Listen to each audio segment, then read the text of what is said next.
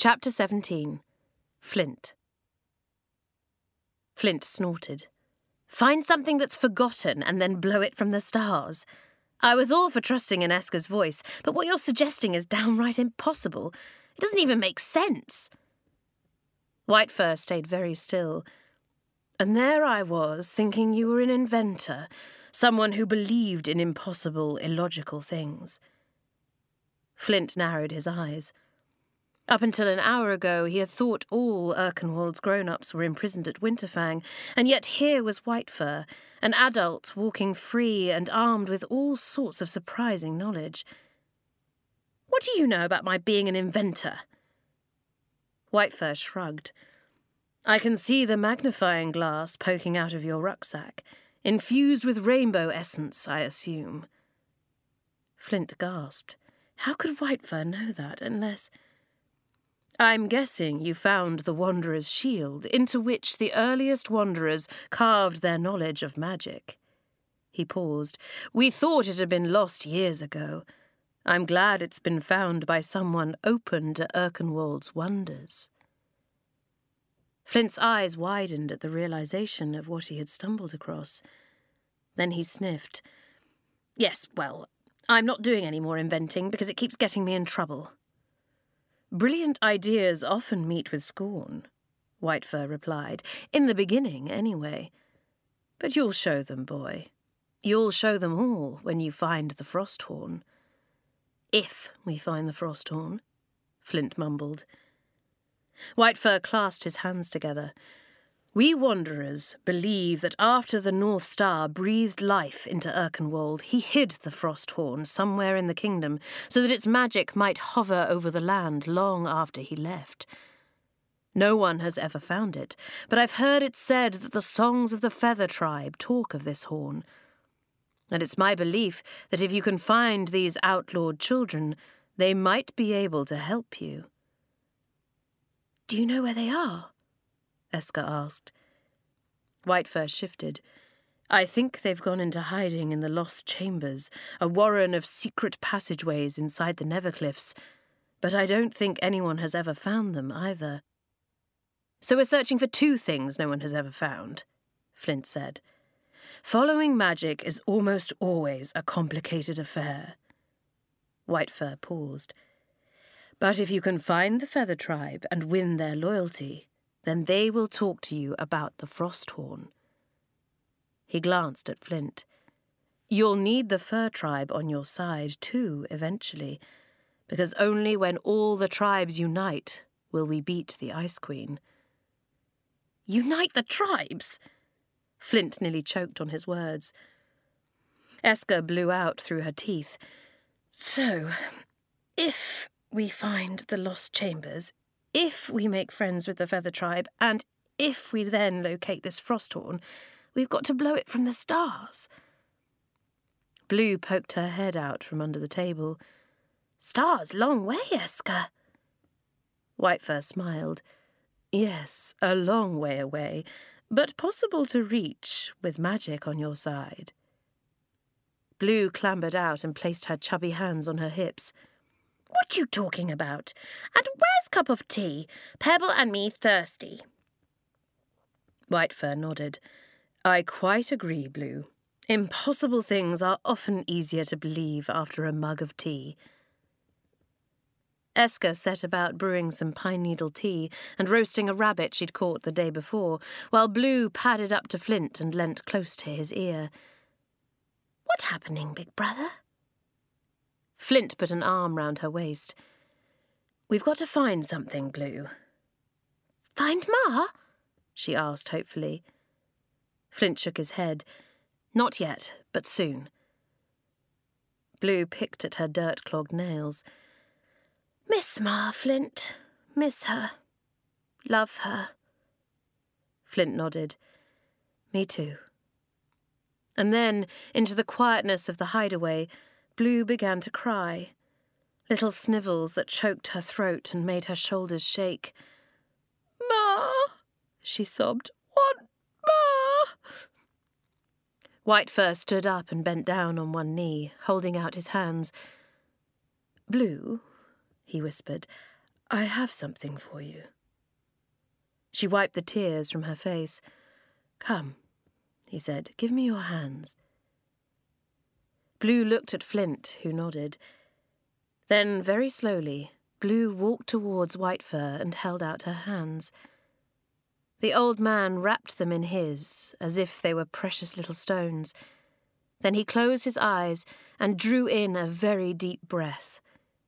His chest and shoulders rose beneath his furs. His old, cracked lips drew tight, and then he opened his mouth and let his breath out. Tiny flecks of snow spread from his lips into a cloud of falling silver that glinted in the lamplight and showered around Blue. Eska looked up from the stove and gasped. What is it? Diamond dust, Flint whispered. It occurs when snow freezes to ice as it falls. Only Erkenbears have breath as cold as this. Blue blinked into the dancing flakes, her face full of awe, and Whitefur continued to breathe out, his eyes still closed, as the diamond dust filled the hideaway, scattering glitter around Flint and Eska. And they laughed then at the touch of ice on their faces and the sight of magic working for them alone. Whitefur opened his eyes, and the diamond dust vanished. Then he smiled. It will protect you on your journey through the Nevercliffs. At the time when you need help most, say my name. You're an Erkenbear, aren't you? Flint said quietly, trying hard to make sense of things, because the lines that divided all that he knew, tribe and non-tribe, animal and human, seemed to be blurring. He frowned. I don't understand how, but you are. I know you are. Whitefur stood up and winked at Flint. You do say some very strange things. He glanced at the stove.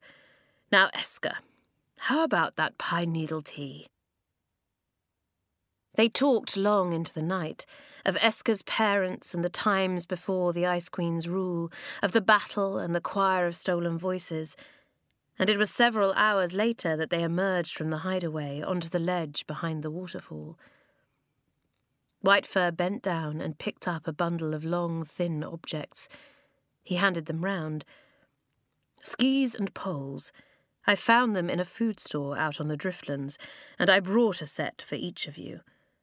They have strappings for your boots, and you'll need to fix them fast, because up in the Nevercliffs you can't afford to put a foot wrong. He glanced at the eagle looking on from her nest. Does she have a name? Eska nodded. I call her Balapan. Whitefur smiled. Like Blackfina's song. Your mother had a beautiful voice, and many a night when we crossed paths I heard her sing to you round the campfire. Songs of orcas in the deep and eagles in the skies.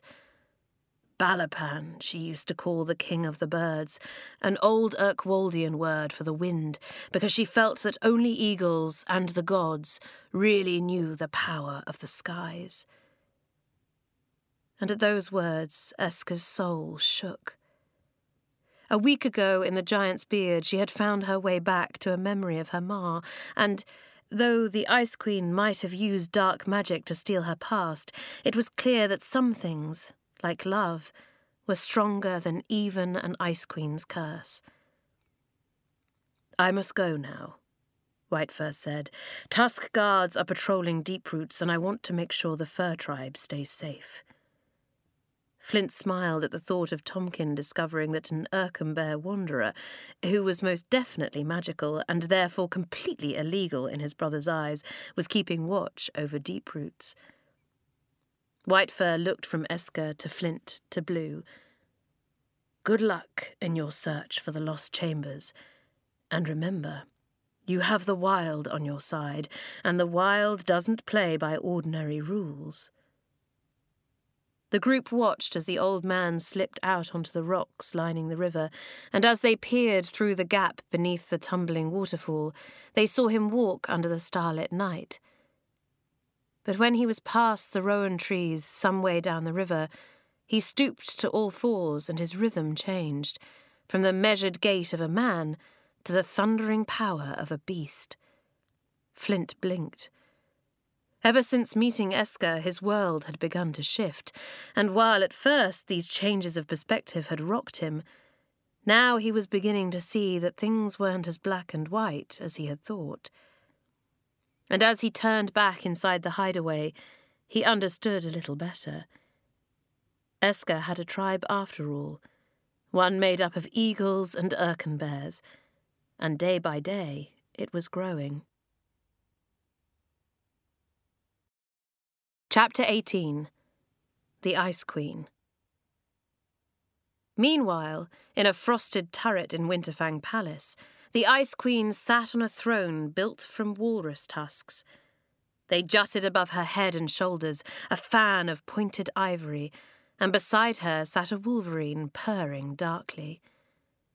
She let her fingers glide along the staff across her lap. Then she raised her head to the other person in the room. "You have done well, Slither." The shaman's face twisted into an ugly smile as he eyed the statue in the middle of the turret. It was a life-size model of a child, the eyes, nose, hair and limbs all chiselled out of glass, and though Eska was miles and miles away, to the Ice Queen and Slither it felt as if she was standing right there on the floor in front of them. "I believe the contraption is working as we wanted it to," Slither replied. "There are signs on the glass to prove it." He pointed to the spidery lines spreading out from the hollow in the statue's throat, and the Ice Queen's blue lips quivered as she took them in. Then she stood up and stalked towards the statue, raking her staff across the frosty tiles. She held her crown of snowflakes high, then lifted the black key from the chain around her neck and slotted it into the hole in the statue's throat. Her eyes flickered towards Slither. "The magic in this turret only works when I play the organ. It is fueled by my growing strength. So I shall play the organ in the evenings as well as the mornings from now on." She paced towards the window and looked out at the stars. "Because we only have 5 days before the midnight sun rises."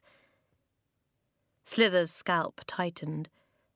"We must be careful not to move too quickly. Magic used in haste often crumbles.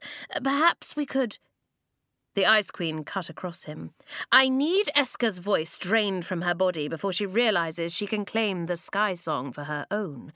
So, when you hear my choir sing, I want you to turn and turn and turn."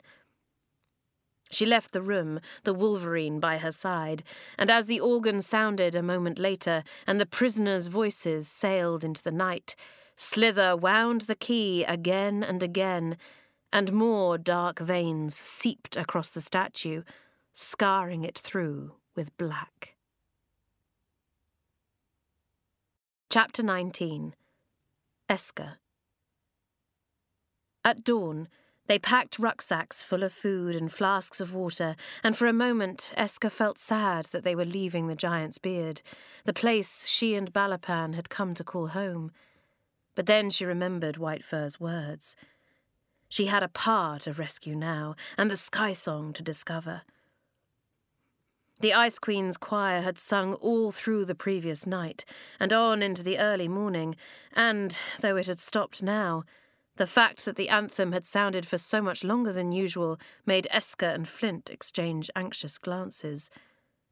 The Ice Queen's power was growing, and Eska's voice was getting weaker still. She couldn't see how it would be strong enough to silence the tribes, command animals, and shake the skies.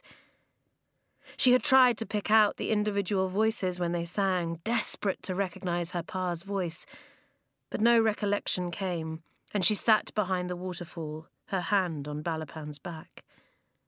She could feel the bird's heartbeat, sure and steady, beneath her feathers, and somehow that made her feel stronger. "Can you lead us to the lost chambers?" she whispered, "like you led me to the Giant's Beard." Balapan yapped and ruffled her feathers. Then she charged towards the waterfall, and Eska gasped as she shot through it and spiralled up into the air. Eska crossed the river to join Flint and Blue, and with their skis and poles strapped to their backs, they followed the eagle up into the ravine and then on through the gap in the hills which led out of the valley. The river snaked west, then ran towards the sea, but Balapan hurled her cry across the sky, beckoning them north, on into the heart of the Nevercliffs. At first the land climbed gently, but before long the hills built themselves up into jagged mountains, and though Pebble kept nibbling Flint's ear for food and Blue stumbled in the deeper snow, the group trudged on. After an hour, though, they collapsed on the top of a mountain and shared their water round. "Oh, they go on and on," Eska panted as she looked out over the ridges that scored the horizon. Flint nodded. "They're called the Never Peaks for a reason." Eska swallowed a mouthful of water. "Do you think most people feel like this before a quest?" "Like what?" Eska considered. "Small." Silently they watched the mountains, the slopes of ice, banks of scree, and frozen waterfalls that hung like tapestries of frost. Then they listened to the wrum of Balapan's wings above them. "If you count us all together," Flint said eventually, "you, me, Blue, Pebble, and Balapan, we're not so small." Eska nodded. "Sort of tribe-sized, when you think of it like that." Blue picked up a handful of snow and smoothed it between her mittens. "We go home see Tomkin now. I love my brothers." Flint sighed. "No, Blue, I told you, remember? We won't see Tomkin until we've found the Frosthorn." He nudged her skis towards her. "We need to get your skis on so that we can find a quicker trail through the mountains." Blue stared at the skis. "Don't like them." Flint slotted her boot into the first binding. "You need to let me put them on, Blue. We've got a job to do, remember?" Blue narrowed her eyes, and then, to Eska's surprise, she threw her snowball in Flint's face. "Not doing skis," she snapped. "Don't like skis." Flint wiped the snow away. "You love skiing, Blue. I've seen you zip through deep roots after me and Tomkin." Blue turned away. "No." Flint lowered his voice. "Now you're just being difficult." Eska could see Flint trying to cling on to his patience, but when Blue folded her arms and pouted, his anger spilled out. "Fine," he muttered, flinging her poles into the snow and tightening his hood around Pebble. "If you're going to play difficult out on the Nevercliffs, I'm going to play difficult too." And with that, he strapped his boots to his own skis, grabbed his poles, and set off down the mountain at breakneck speed. Eska didn't know much about tribe behaviour. Perhaps flinging poles around and pouting was perfectly normal. But she knew, from spending time with Balapan, about loyalty, and so she crouched next to Blue. Her voice was quieter than Flint's, more scratched and far less sure of itself. "You can hold my hand for the first bit, if you want, but you're probably going to be a lot better at this than me." Blue prodded the snow with her mittens. "I good skier. Speedy, speedy. I like fast. Ask big brother." But Flint was already shooting down the mountain, his skis slicing wide arcs in the powdery snow. Eska watched. He looked graceful, like a bird skimming the surface of a river, but also slightly furious in the way he jabbed his poles into each turn. "Come on," Eska said. "Let's go after him." Putting on the skis was easy enough, but as Eska poled her way towards the edge of the mountain with Blue, she swallowed. She'd never skied before. There was no way she'd keep up with the others. Balapan yapped from above, and Eska knew what that noise meant. It was a call to move faster, to keep going. She lifted up her hood so that the fur was snug around her cheeks, and then, gripping Blue's mitten, they set off. Blue, it turned out, only needed to be held for a second. As soon as her skis picked up speed, she let go of Eska and sailed on down the mountain after her brother. She wasn't graceful like him, tucked into a wobbly crouch. She looked rather like a runaway cannonball, But she was getting down the mountain, which was more than could be said for Eska. She couldn't seem to find the nerve to point her skis downhill. Instead, she swerved across the side of the mountain with shaking knees, watching nervously as Flint pulled up on a ledge and Blue careered over a little bump, then clattered into him. They were hugging, poles and pouts evidently forgotten, and Balapan yapped again. The eagle was getting impatient now, and so, drawing in a deep breath, Eska tilted her skis down the hill. Her eyes streamed, her legs wobbled, and for a few seconds Eska forgot to breathe. Then her calves grew sturdier, and her thighs tightened as she felt her way into the snow. Moments later, she was leaning into the slope, shifting her weight from one leg to the other as she carved her mark into the mountain. She grinned. This was something she had done before. The pace, the balance, the thrill of winding deeper into the wild. Some patterns of behaviour, it seemed, couldn't be unlearned. And as she swished through the snow, a memory burned in her mind. She was smaller than she was now, much smaller, and she was making her way down a snowy mountain, her little skis framed by two larger ones that belonged to the man holding her up from behind. She could feel the softness of his wolf furs. She could hear the sound of his deep voice urging her on. She could smell the warmth of campfires and pine needles on his breath. And she knew without a shadow of a doubt that this was her pa. He had taught her how to ski. The memory vanished, and Eska pulled up in front of Flint and Blue, showering them both with a spray of snow. Blue grinned. "You good, Eska? Better than Flint." Flint pulled Blue's hood down over her eyes at that. Then he turned to Eska. "You did well." Eska blushed. "This is something I've done before, with my pa. I can feel it." "I wasn't talking about the skiing." Flint glanced at Blue, who was feeding Pebble a clump of snow. Then he undid the straps of his skis and hoisted them onto his back. "Though you're not bad at that either." He looked at his sister again. "It gets hard sometimes." Eska nodded. "I know. Especially since Ma and Pa left and Tompkin became chief. Most of the time it's just me and her. Not that I'm complaining, it's just hard sometimes." Eska swung her skis onto her back. "You'd make a good eagle, you know." Flint laughed. "Why's that?" "Because you're protective and patient." Flint chewed his lip. "Some of the time." They traipsed up the next mountain, and Eska wondered as she glimpsed Balapan disappear inside a cloud and then burst out the other side, how much longer they'd have to go before they saw signs of a tribe hiding among the cliffs. They shared out some of the food Eska had cooked the night before.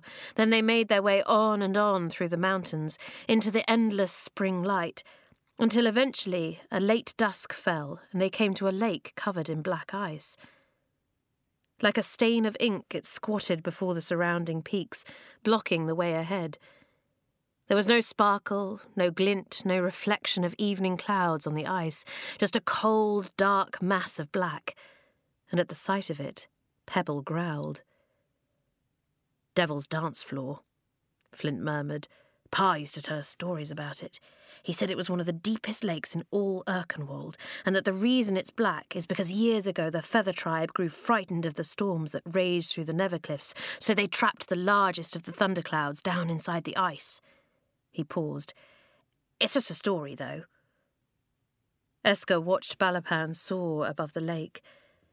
"We've got to cross it, haven't we?" "Your eagle seems to think so."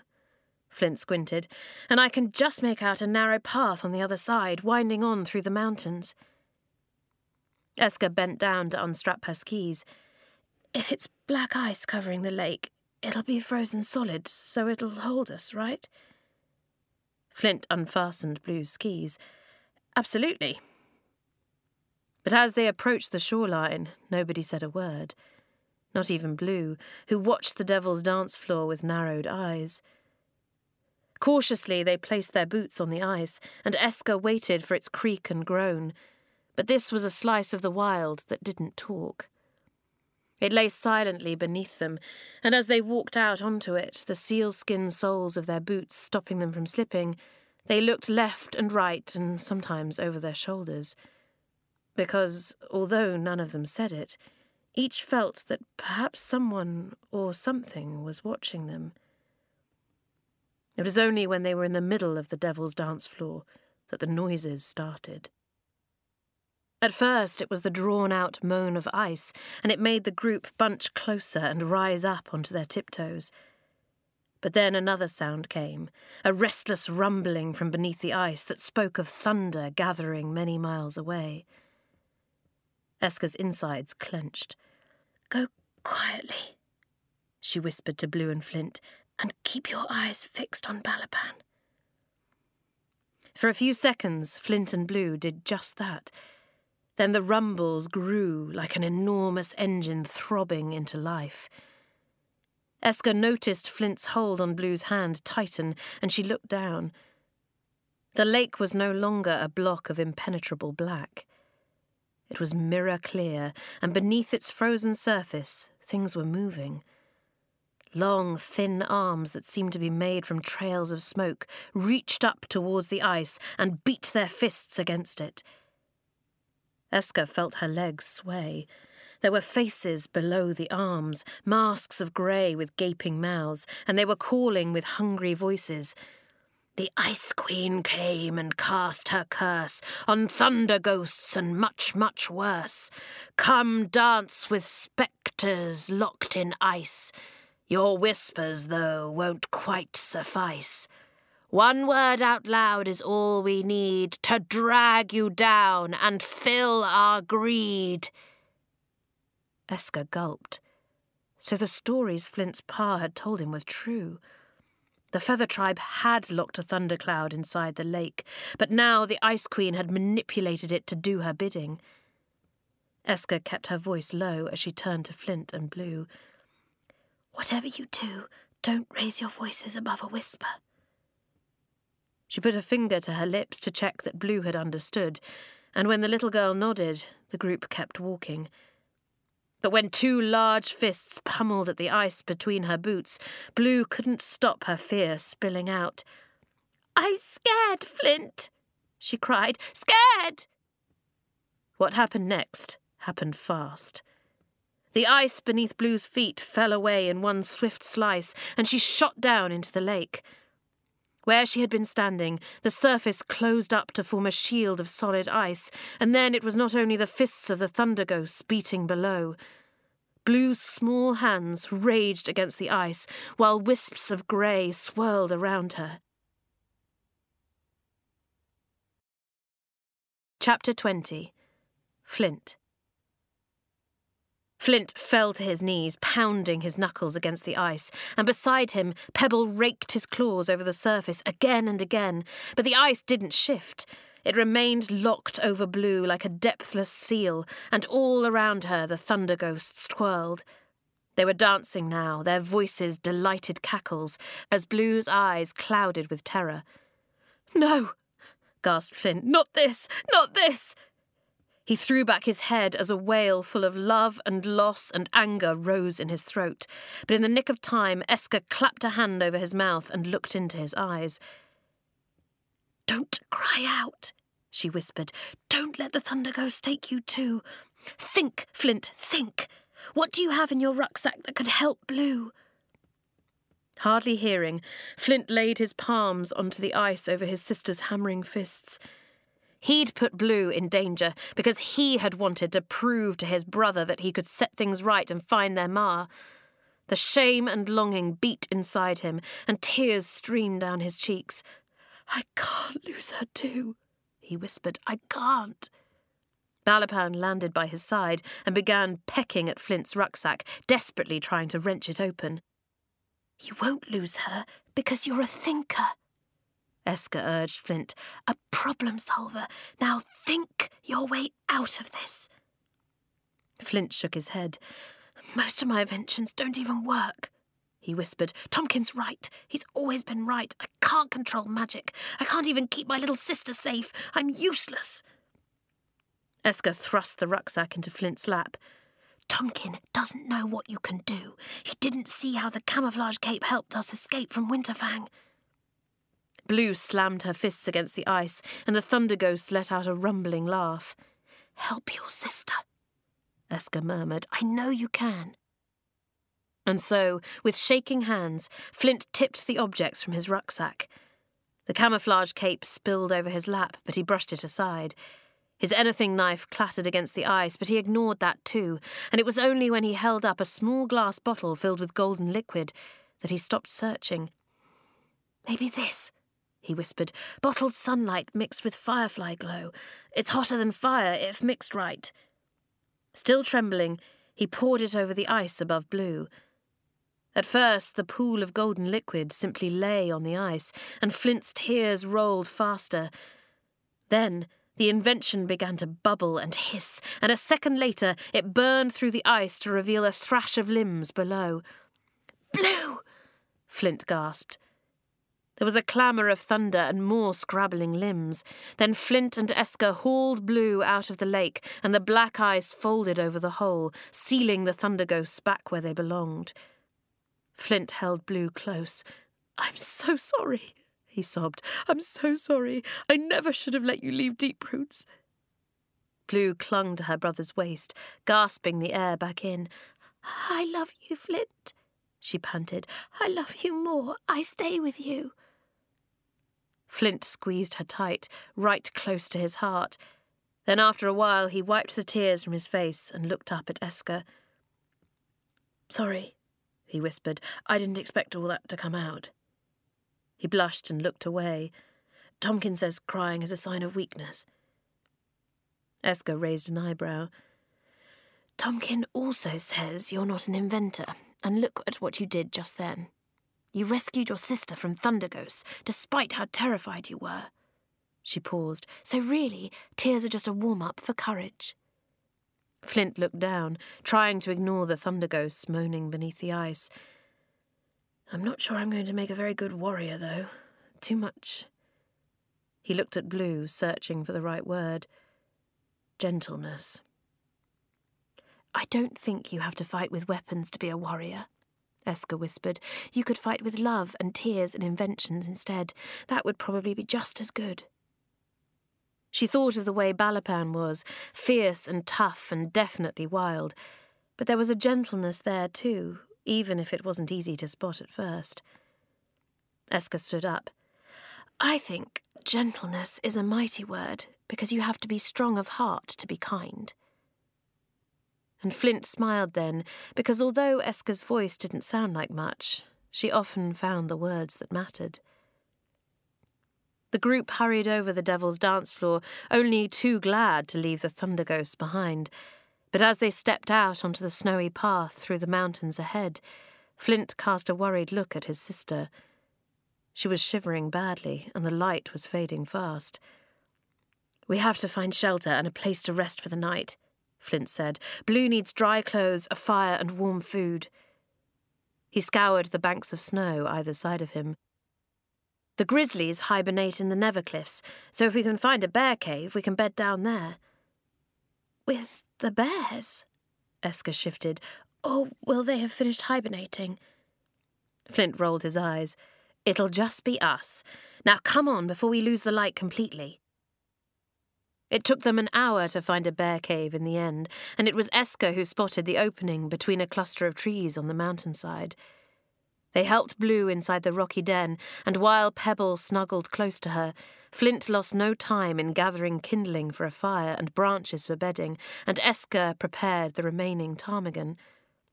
Before long, they had a fire flickering, and the colour returned to Blue's cheeks.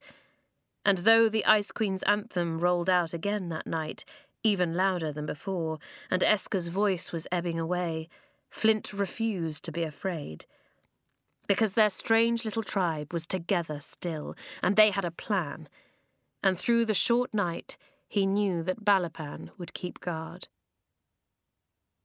They left the cave early the next day, with the notes of the Ice Queen's anthem ringing in their ears, and journeyed on through the Nevercliffs under a sunless sky, hiking slopes so steep they bent into a crawl, traversing ridges so narrow they hardly dared breathe, and skiing through valleys so vast and white it was almost impossible to tell which way was up or down against the clouds. Flint paused, panting, before the summit of yet another mountain.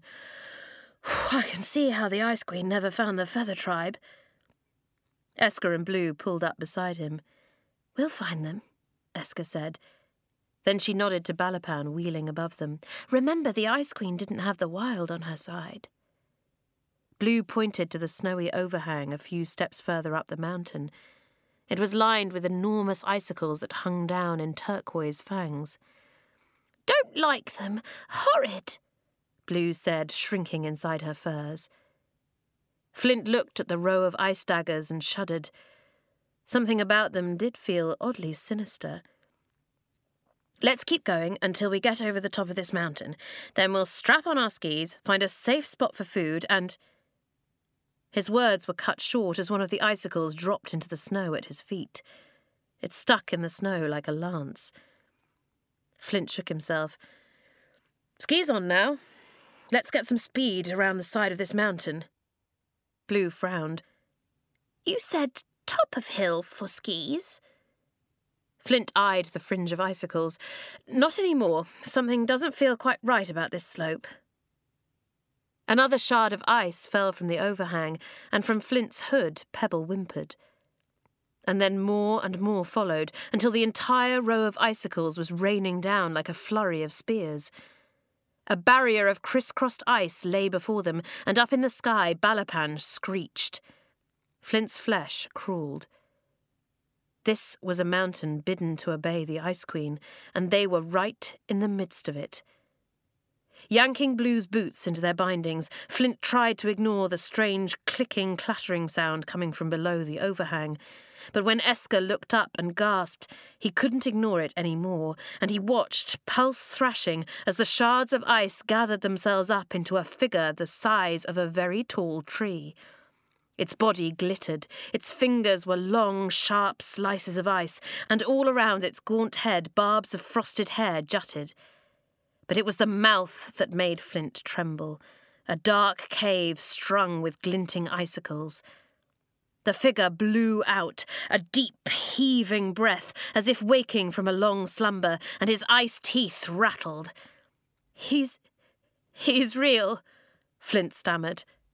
Eska recoiled. "Who is—" Flint tightened his hood round Pebble, grabbed Blue's hands, and pushed with his poles. "Needlespin!" he yelled. "The ghoul that haunts the Nevercliffs!" Chapter 21.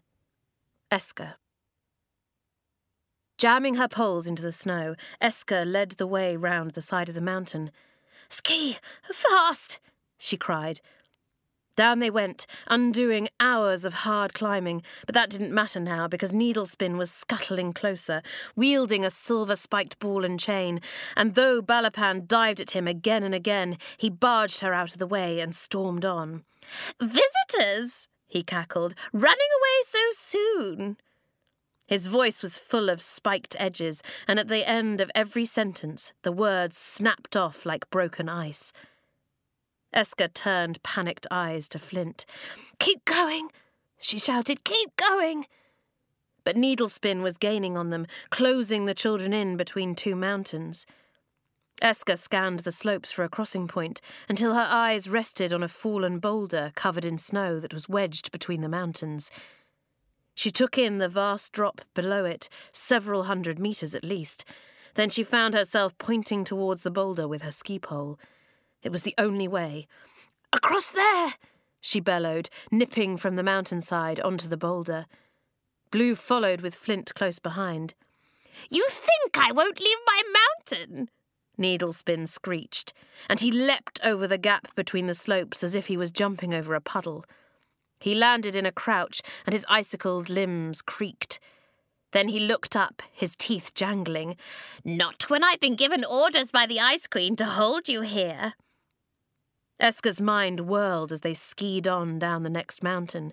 She thought about the inventions stashed inside Flint's rucksack and the quiver on her own back, but there was no time to reach for anything like that, because Needlespin was now swinging the ball and chain above his head. "Ice!" he shrieked, thumping the spiked ball down into the snow. "More ice!" And Blue, Flint and Eska screamed, because beneath their skis they felt the mountain harden into a slope of bruised ice. Their skis lost grip, their poles clattered against the surface, and like 3 runaway marbles they shot down the mountain. Balapan plummeted too, but she was thinking faster, seeing faster, bending the wind to suit her own purpose, and missing the treetops and jutting overhangs by the slightest turn of her feathers. The eagle called out above a lip of ice. Eska summoned up her voice until it was as loud as she could make it. "Point your skis towards Balapan." "That's a jump!" Flint screamed. "We'll soar for miles. Blue won't manage the landing."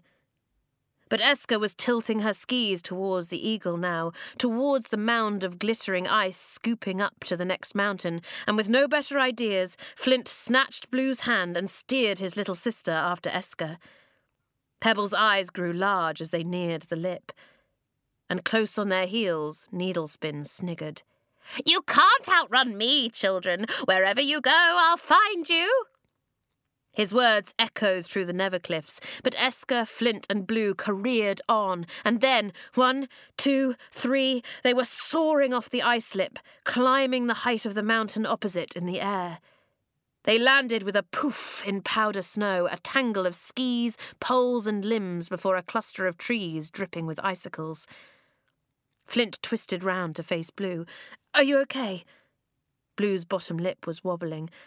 "I scared, Flint, scared." Eska glanced round. "I think we've lost Needlespin. Maybe he could only cross those first few mountains." Pebble scrambled out of Flint's coat and peered closer at a tree behind them.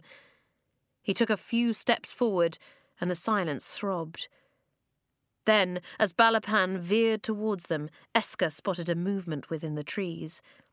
A silver-blue eye flicked open between the branches, an icicled claw curled round a trunk, and then, as Pebble clattered back towards Flint, Needlespin burst out from behind a tree. "Did you miss me?" the monster spat. He lumbered towards them, and the group scrambled to their feet and launched their skis down the mountain. But they could hear Needlespin's ball and chain whirring in circles, and as it spun above him, a torrent of icicles shot out from the silver spikes, narrowly missing the children's furs.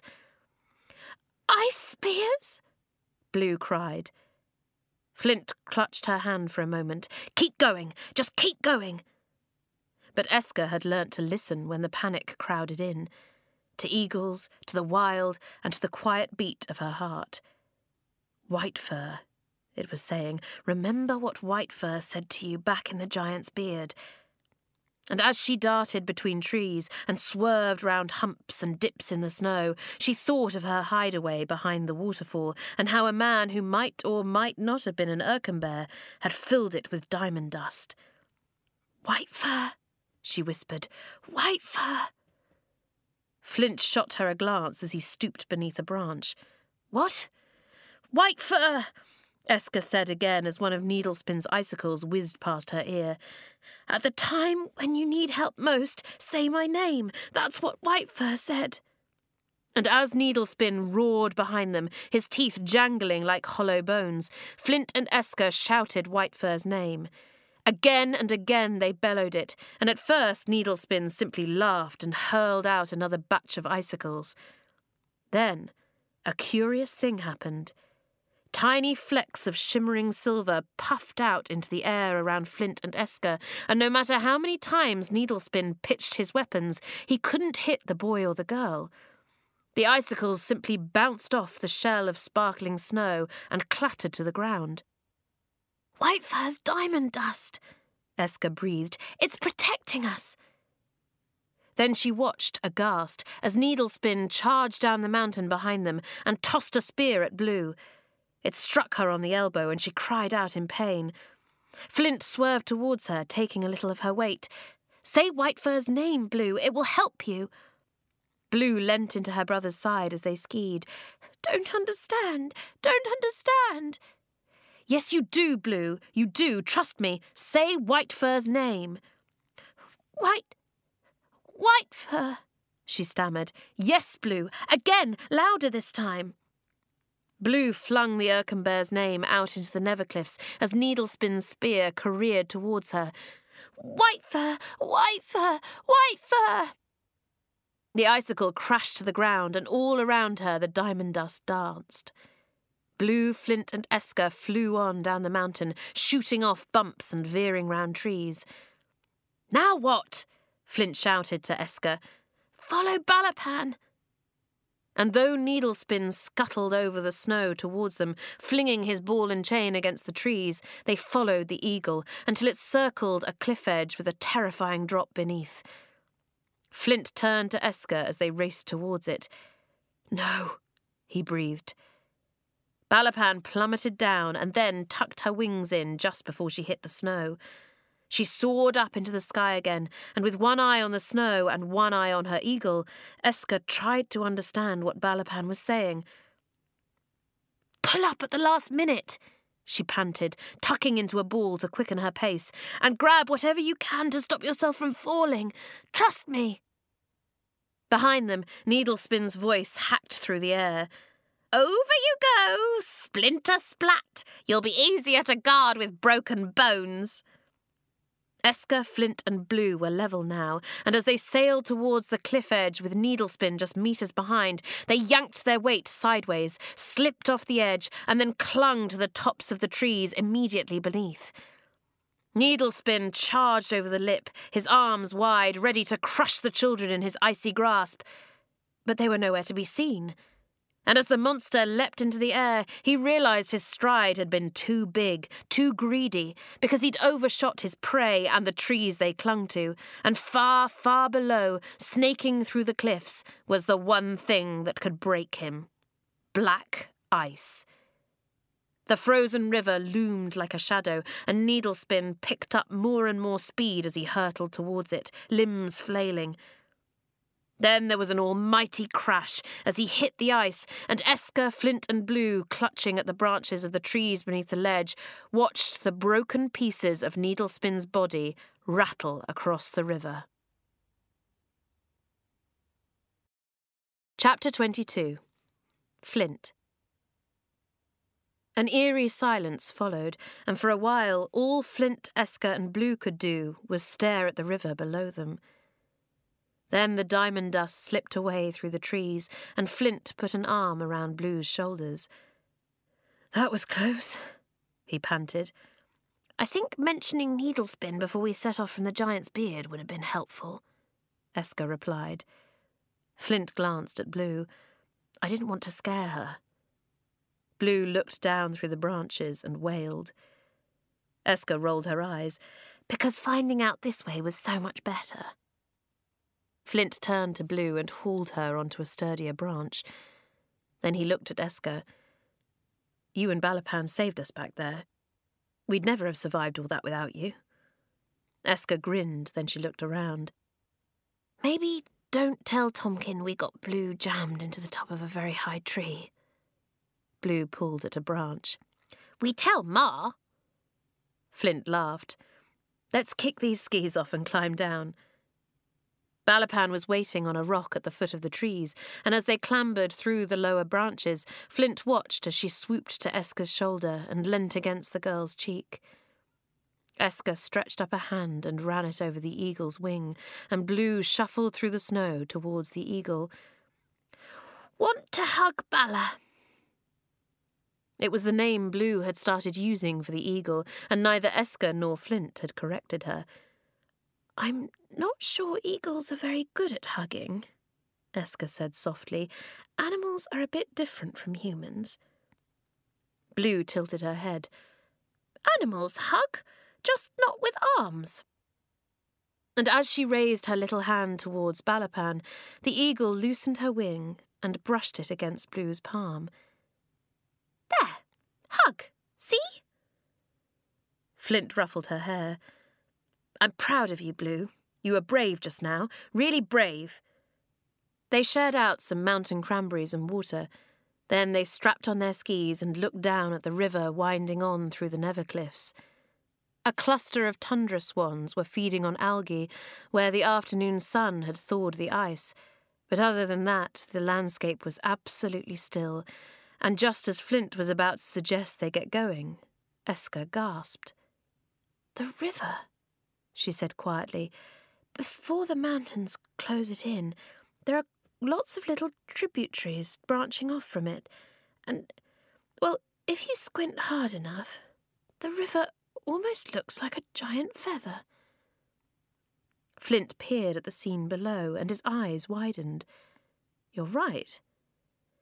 "Feather tribe close," Blue said. Flint thought about it. "I once heard that the Tusk tribe used to stand on the cliff tops to the north of the kingdom, then look down at the icebergs and read messages in their shapes." He paused. "Maybe the Feather tribe use landmarks as signs too. Blue's right, I think they are close." The three of them skied quickly down the mountain, and rather than crossing the frozen river, the episode with the thunder ghosts was still fresh in everyone's minds, and Needlespin's remains lay scattered across it. They hastened along beside it, following its curve and jumping over the tributaries which snaked out into the mountains. They glanced around, eagerly searching for any signs of civilization, while Balapan flew overhead. And when Pebble realised that Needlespin was no longer a threat, he leapt down from Flint's hood and joined in the hunt. The fox pup bounded ahead, sniffing at the snow and padding carefully across the tributaries. But when the mountain closed in again, and just the main river ran on through a narrow gully, Pebble started barking. "Shh, Pebble," Flint hissed. "We can't afford to draw attention to ourselves." But still the fox pup barked, and Flint noticed then that he was pawing at the snow on the mountainside to their right. Eska frowned. "What is it?" she whispered. "What has he found?" "I think he's caught a scent and wants us to follow it." Flint hurried closer to Pebble and noticed a shelf of rock hanging out above the path, a few metres above the fox pup. In a swish of feathers, Balapan landed on it. Then she stayed very still. "Something about this mountain is important," Eska said slowly. "Both Pebble and Balapan know it." She took a step beneath the ledge and her eyes widened. "Look at this." Strung from the tip of the ledge right down to the base of the mountain was a giant spider web laced in ice. It hung in delicate spirals, each loop coated in dashes of frost as thin as silver eyelashes, and Flint knew, as he gazed upon it, that magic was involved. Then he saw how. The centre of the web was a cluster of ice, and on it sat a spider. It was the size of a fist and as clear as glass. "An ice spider," Flint murmured. "They usually spin ice, unless it's a clear night. Then they spin moonlight." He paused.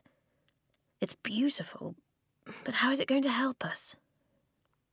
They watched quietly as the spider left the middle of its web.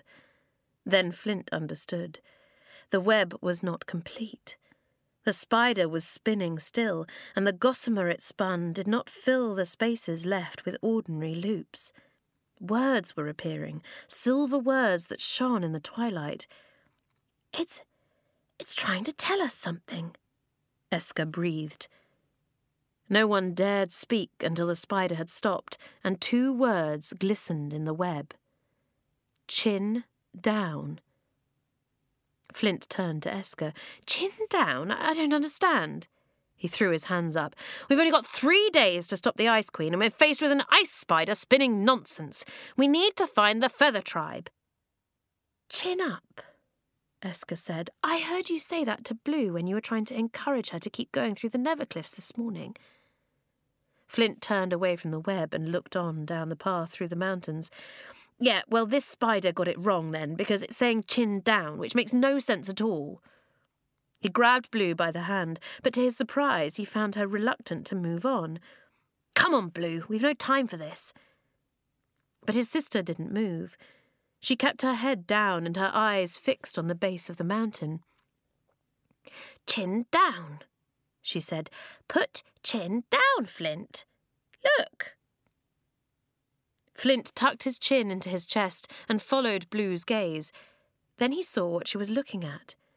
Something they would have missed completely had Blue not listened to the spider's instructions.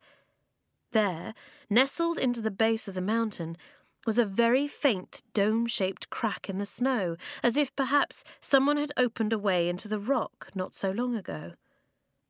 Flint and Eska brushed the snow away until they found what they had been looking for, a door carved into the cliff face with a small skull acting as a handle. "A bird skull," Flint breathed. "Snowy owl, it looks like." And then his face broke into a grin. "The snowy owl is the symbol of the feather tribe. I think we found the way into the lost chambers." They turned to see the spider drop to the ground. Then it scuttled down the path on into the mountains. But as it went, they noticed it didn't leave a trail of thread or tiny pricks where its feet marked the snow. It left footprints, human footprints, and as Flint looked at them, he remembered Whitefur's words. "Good luck in your search for the lost chambers. And remember you have the wild on your side, and the wild doesn't play by ordinary rules." "That was a wanderer, wasn't it?" he whispered to Eska. "Like how Whitefur was an Erkenbear, but also a man. That spider, it was... I don't know what it was, but it was one of your kind, I'm sure of it." Eska's eyes were wide. "Do you think one day I'll learn how to shapeshift into wild creatures?" Flint smiled. "Wouldn't put it past you." He looked at his little sister. "You were right to trust that spider, Blue, to wait until you understood what it was saying." Blue nodded. "Clever." And though Flint was used to waiting for Blue, used to her dawdling behind and not understanding, this time she took his hand and, shivering, led him into the mountain. Eska followed with Balapan on her shoulder. They were in a passageway large enough to stand in, and balanced on the rocky ledges either side of them were halved eggshells of every colour imaginable. Speckled green, turquoise, mottled purple, gold, and inside each one a candle flickered. Flint pulled the door shut behind them, then his eyes travelled over the eggshells as they walked on. Peregrine, pintail, lesser snow goose, red-winged sparrow, mountain bluebird. This is the feather tribe, all right. Only they would know where to find the eggs of birds like these. And then he gulped as he remembered the reception his tribe had given Eska. He slid a glance at his friend, who was looking equally nervous. "Just leave the conversations to me," he said. Eska nodded. Then she laid her hand on Balapan's talons, and Flint thought it looked a little like the bird and the girl were walking hand in hand. Pebble hurried ahead, but after a few minutes he stopped and cocked his head to one side, because blocking the way ahead was a large bird with a long scooped neck and a fan of white feathers that filled the entire tunnel. It looked like a peacock, and yet its colouring was different. This bird was as white as freshly fallen snow. Flint blinked in disbelief. "That's a moonflit." Eska gulped. "Is that good or bad? I didn't come across them in my training with Balapan." Flint rubbed his eyes. "Neither. It's just unlikely. Impossible, even. These birds have been extinct for centuries." Eska peered closer. "Look at its feathers. Each one has a circular pattern on it." Flint nodded. "Eyes, our ancestors used to say, because moonflits can see beyond ordinary things, into hearts and minds and—" Blue squealed as the white markings flicked a fraction to reveal hundreds of grey, staring eyes. "I don't know how the feather tribe got hold of this creature, but I think it's acting as a guard," Flint whispered. "I think if the moonflit lets us past, it means it trusts us."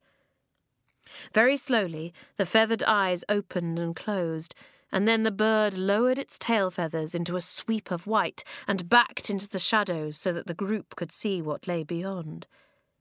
Darkness. A space so black there was no difference between blinking and keeping your eyes wide open. Flint lifted Pebble into his hood. Then, holding Blue's hand still, he shuffled forward. Eska tiptoed after them. "Is it a dead end?" Blue moaned. "I want home, Flint. Tired, cold." Flint squinted into the black, but just as he was about to speak, there was a creak and then a click behind them, and he knew immediately what had just happened. A door in the dark had been closed. They had walked straight into a trap. Chapter 23. Eska. Eska felt Balapan leap from her shoulder, but as she reached out with scrabbling hands, they met with wooden bars ahead, around, and behind. Eska gulped. They were locked inside a cage. She swung her skis down to grab her bow and heard Flint unsheath his anything knife. Then a voice in the dark spoke. "Who are you?" It was a boy who sounded only a little older than Eska and Flint. Two of us are Fur Tribe," Flint stammered, and then he paused and added hopefully, "Fur Tribe warriors, and—" "Need fire," Blue whimpered. "Cold toes." Another voice slithered out of nowhere. A girl this time, and her tone was frostier than the boys. "They don't sound like warriors to me. I vote we let our arrows fly." "I'm a wanderer," Eska said, "Wolftooth's daughter. He came to you before the battle at Winterfang." Her words were met with a deathly hush. Then the girl's voice came again, and each word was coated in hate. "You're not welcome here. Your father is the reason ours are gone. If he hadn't come and stirred up ideas of fighting the Ice Queen, maybe ours wouldn't have left the Nevercliffs." She paused. "You're the reason we lost our tribe." The boy spoke again. "Easy, Rook. Remember the moonflit. It let them pass." But there were murmurings now, dozens of voices clamouring in the dark. "Get her out! She's got no right to be here!" Eska's ears churned with the all-too-familiar sounds of a tribe turned against her, and she felt the hopes she'd harboured on her journey through the Nevercliffs sift slowly away. And then Rook's voice came, cool but loaded. "We should kill her." Eska's pulse skittered, and the voices grew into a knot of angry hisses. "How dare she show her face? Our parents are gone because of her. She's probably working for the Ice Queen now." Eska shrank inside her furs, and from Flint's feet, Pebble whimpered. Was it to be like this everywhere she went? Walls of loathing that she couldn't break down. The voices rose louder still, the threats grew darker, and Balapan leapt back onto her shoulder. Eska felt the eagle's talons dig down to her bones. Then Balapan cried out, a sharp screech that echoed through the mountain. The voices fell silent. "Lights!" the boy in the darkness commanded. "Bring up the lights!" A scraping sound followed, of metal striking stone. Then, one by one, lamps emerged on rocky ledges, until finally a giant atrium came into view. Enormous dream catchers studded with quartz and strung with snowy owl feathers dangled from the roof, while the cavern floor was scattered with loose feathers, red ones striped with black, white ones dashed grey, large black ones, oval downy ones, and small electric blues. And there were branches, too, fashioned into chairs and tables in among the feathers. It was like a giant nest. But even more extraordinary were the feather tribe themselves. The cavern walls were full of scoops and bulges, and inside every one was a large wooden birdcage, like the one Eska and her friends were trapped in. But the doors to these other cages were open. Crouched within were boys and girls, all with black hair and dark skin, and clad in wolf furs with colourful feathers splayed out in a fan over their shoulders and chests. They were armed, each with an arrow poised on a bow, and every single one was pointing at Eska and her friends. "You have a golden eagle." It was the boy they'd heard speak first, and he was standing in the biggest of the bird cages, one tucked into the middle of the far wall. He climbed down the ledges, his electric blue shoulder feathers glimmering in the candlelight, before striding across the cavern floor. He stood before his prisoners, but his face was softer than Eska expected it to be. "We only want to ask about the frost horn," she said quietly. Flint nodded. "We don't mean any trouble." "I had a dream that you would come," the boy said. "A girl with a golden eagle asking about the songs we sing of the long-forgotten frost horn." Eska lowered her bow, and with Balapan still perched on her shoulder, she gripped the bars of the cage. "Yes," she breathed, "your songs. That's why we've come." She glanced down at Blue, "and to find proper shelter for our friend. She fell in the lake and the thunder ghosts nearly drowned her." There was a snort from behind the boy as a girl with narrow eyes and a fan of black feathers over her upper body slunk forward. "Lies, Jay. Don't listen to her. No one could outwit the thunder ghosts now that the Ice Queen has them in her power." She paused. "And there's something strange about her voice. I don't like it." Eska recognised the girl as the one who had spoken with such malice a moment ago, and she knew she had a choice. Back down as she had done in the labyrinth, or stand up and try being brave. "It's not lies," she said shakily. "Flint rescued Blue from the lake with one of his inventions." The boy, Jay, frowned. "Inventions?" Flint blushed and then mumbled something into his chest, but Eska pressed on. "Yes, when he said he was a warrior earlier, he meant to say that he's an inventor." Her voice was rough and gravelly thanks to the Ice Queen's magic, but she gathered up her words nonetheless. "One of the best that Erkenwald has ever seen." Flint slid a glance to Eska. "You really are terrible at conversations." But Jay didn't wrinkle his nose or scoff at Eska's words. He just nodded. Then he looked at the girl beside him. "There is something different about her voice, but I'm not sure it's something we should fear." He paused. "And we could do with an inventor in times as dark as these. What do you think, Rook?" Rook circled the cage, her dark eyes never leaving Eska's. Then she shrugged. "Suit yourself. But you know what I think of your visions. Just because you dreamed of a moonflit protecting us and one turned up to show us the entrance to the lost chambers doesn't mean that we should let an inventor, a wanderer, and—" She looked down her nose at Blue. "A snivelling little nobody into our tribe, especially when they go banging on about the Frosthorn, which we all know doesn't exist." Flint raised his chin at Rook, his eyes hard, and Eska could feel the anger on Blue's behalf boiling inside him. She reached out a hand and held his arm. "Not now, Flint. We need their help."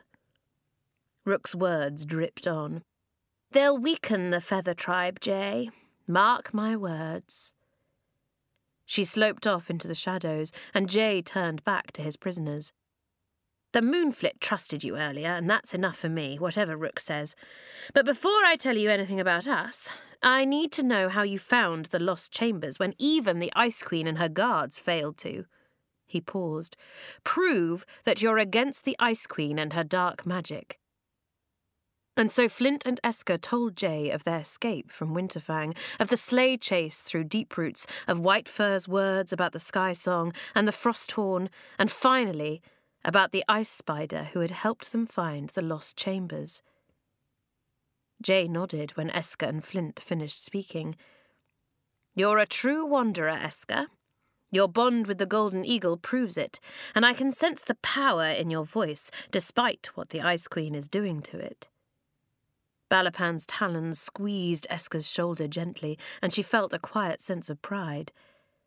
"My parents are the chief and chieftainess of the Feather Tribe," Jay said, "and though they're locked up in Winterfang, they told me to listen to my dreams, the gift every chief of the Feather Tribe is blessed with, and I'm listening to them now."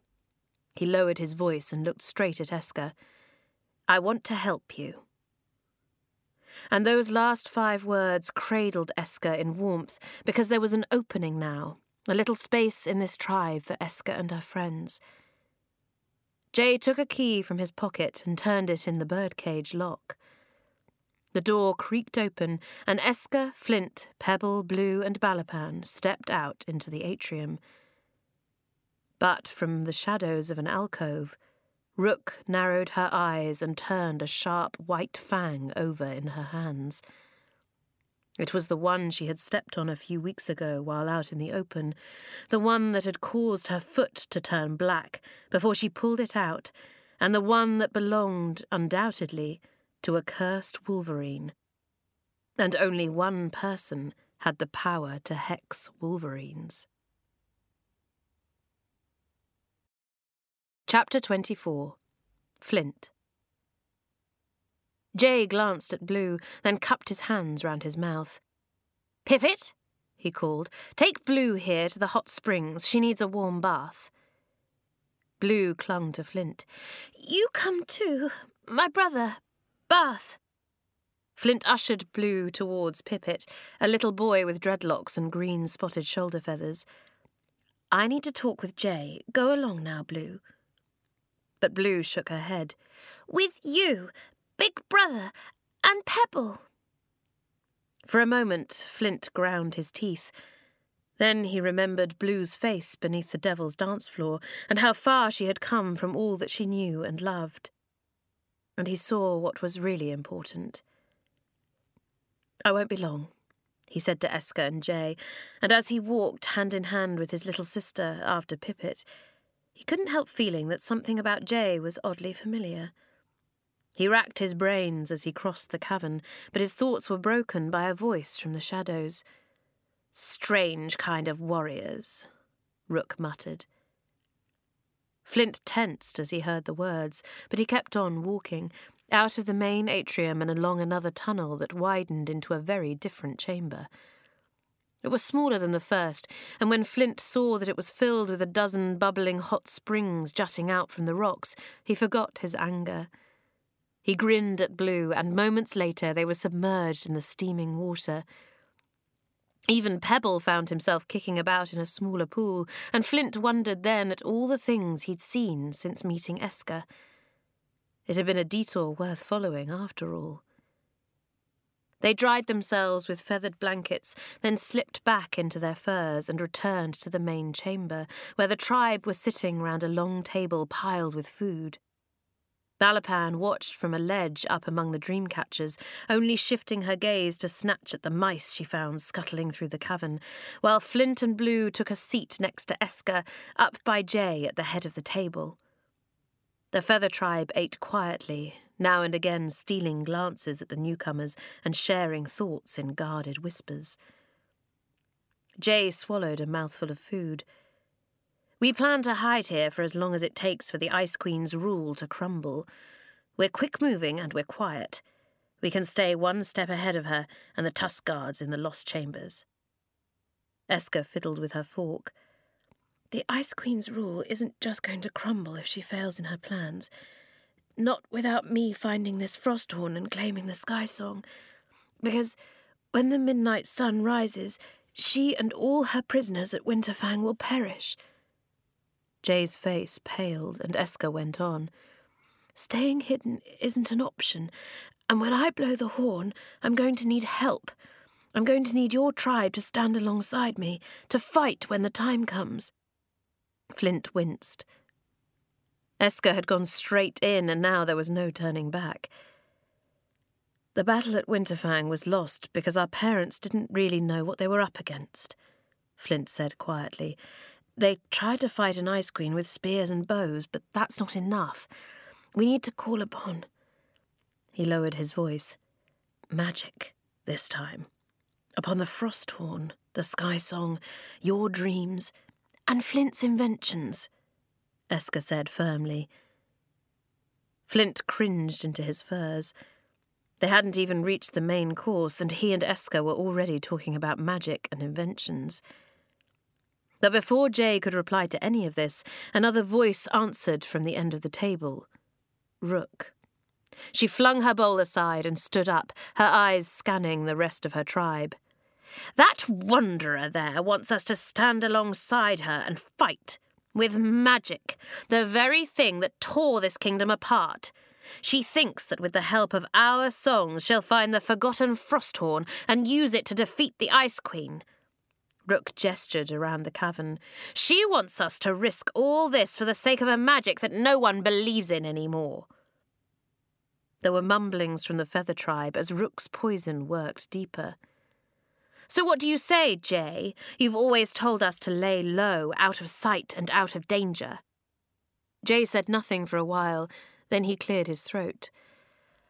I wonder, Rook, whether Eska and Flint are right. Hiding away until the midnight sun passes isn't the answer anymore, not when it means risking the lives of all our families trapped in Winterfang. He paused. Maybe we do, in fact, have a fight ahead of us, and if so, we might need to start trusting in Erkenwald's magic again. The candlelight glimmered over Rook's feathers. We were managing fine before your guests showed up. What if they were tailed here by tusked guards? What if the Ice Queen finds us? The Feather Tribe exchanged anxious glances. Or, Rook spat, what if fighting means the end for us like it did for so many of our parents? The boys and girls huddled round the table nodded. We might be eaten by wolverines, cried one. Or cursed by the Ice Queen's shaman, said another. And before long, the tribe had erupted again, shouts, threats, fists banging. Rook sat down and smirked at Jay. And that is what happens when you let outsiders in. Jay tried to bring everyone back to order, to make them understand that their tribe wasn't something fixed and closed, that it was open to strange dreams, fur people, and even a girl with a golden eagle by her side. But Rook's words had stirred the Feather Tribe's fear, and it brought the worst of their hearts out into the open. Blue raised her hands to cover her ears, and Eska turned frightened eyes to Flint. What do we do now? She said in a cracked whisper. Flint thought back to Whitefur's words. Tell them about your voice. Eska reached a hand up to her throat. My voice is nothing compared to all their shouting. Nothing. Flint shook his head. Then tell them about the Sky Song's power. Tell them about the things that Whitefur said your voice can do when you find the Frosthorn. Silence the tribes, command animals, and shake the skies, Eska whispered. Good, Flint replied. Now louder, much louder. Beside her, Jay leant forward. Tell them, Eska. They might be my tribe, but they're not listening to me. Perhaps they need to hear it from someone else. Eska looked at the raging crowd. I don't think it'll work. There's too many of them and my voice isn't big enough. Flint shook his head. You just need one person to listen, then others will follow. Eska stood up, her knees shaking, and cleared her throat. Flint thought of the Ice Queen winding away Eska's voice, and he knew that when the anthem came again, they'd hear it, even though they were in the middle of a mountain, and that afterwards Eska's voice would be weaker still. But for now she had words, and she needed to speak them with all the force left inside her. Tell them, Eska, he said firmly. The Sky Song isn't something that belongs to worn-out legends, Eska cried. A few children looked up at her, but most continued to jeer and shout. Keep going, Flint urged. It's the tune the North Star played on the Frosthorn to breathe life into Erkenwald all those years ago, she shouted, and it's the only thing that can defeat the Ice Queen now. She paused. I may not remember anything from my past, but I know this. We only have 3 days to stop the Ice Queen cursing Erkenwald and wiping out the fur and feather tribes forever. But together with my friends and the help of Erkenwald's magic, I will find the Frosthorn and claim the Sky Song. And when I do, I will use my voice to stop the Ice Queen and put an end to the divide between tribes. Some of the Feather Tribe heckled, and for a second Flint wondered how on earth Eska was going to break through their distrust and hatred, but then he noticed that others were listening and Eska was forging on. "I will silence the tribes, command animals, and shake the skies." More heads turned to listen, and Balapan leapt from her perch and circled in the air above them all. "I may not have a whole tribe behind me," Eska cried. "I may not have words that you think amount to much now, but I won't give in. I won't back down. I have a voice and I'm going to make it count." She had the tribe's attention now. The chamber was absolutely silent. "Because we have a kingdom to protect and families to bring home, and even in the face of an ice queen whose anthem reaches every corner of Erkenwald, our voices matter more. I will find the frost horn, and I will blow it from the stars, and as one tribe, we will beat the Ice Queen." Balapan's call rang out then like a shuddering battle cry, and suddenly the Feather Tribe were on their feet, whooping and cheering. And Flint smiled at Eska. Some people collected shields of bark, others collected eggshells and feathers, but Eska, she collected people. Blue ran round the table and hugged Eska tight, and at their feet Pebble began chasing his tail and yapping excitedly. Jay raised an eyebrow at Rook. "And that is what happens when you let outsiders in." Then, to Flint, Eska and Blue's surprise, the tribe began to sing, a slow, lilting tune that reminded Flint of the way the wind soughed through the trees in deep roots. And with every word that sounded, Flint realised that this was a tribe who, contrary to Rook's words, did still believe in magic. "Up north, before the groaning splinters, the grey man stands up tall. He's been there now for many winters, though snow and hail does fall. The cliffs are steep, we can but warn, gravestones are often laid. So those who search for the lost frost horn must seek the grey man's aid." And though the Ice Queen's anthem began as soon as the Feather Tribe finished singing, weaseling its way into the depths of the lost chambers, it was a soulless drone compared to what Flint, Eska, and Blue had just heard. Flint reached down and ruffled Pebble's head. "We have a lead now. We need to find the grey man before the groaning splinters, the icebergs way up north." Eska rubbed her throat as the Ice Queen's anthem wound its way round her windpipe, leaving her voice almost threadbare. "We'll leave as soon as it's light." Jay nodded. "We're behind you, Eska. When you find the frost horn and blow it from the stars, we'll know to come out of hiding to help you." He paused. "I don't suppose either of you has a plan for how to reach the stars." Eska hung her head and Blue blew through her lips, but Flint looked at Jay with glittering eyes. "I have an idea," he said. Eska stepped forward. "An invention?" Flint avoided her eyes. "Possibly." He fiddled with his cuff. "I don't like talking about my ideas until I've properly thought them through, just in case they don't work." Jay nodded. "What do you need? Is there anything we can help with?" "As a matter of fact, yes." Flint picked up a snow goose feather from the ground. It was white and large, and he ran a finger up and down its length. "How many of these do you have?" Jay grinned. "Thousands." "Can I take some?" Jay picked up another and pressed it into Flint's hand. "You can take them all."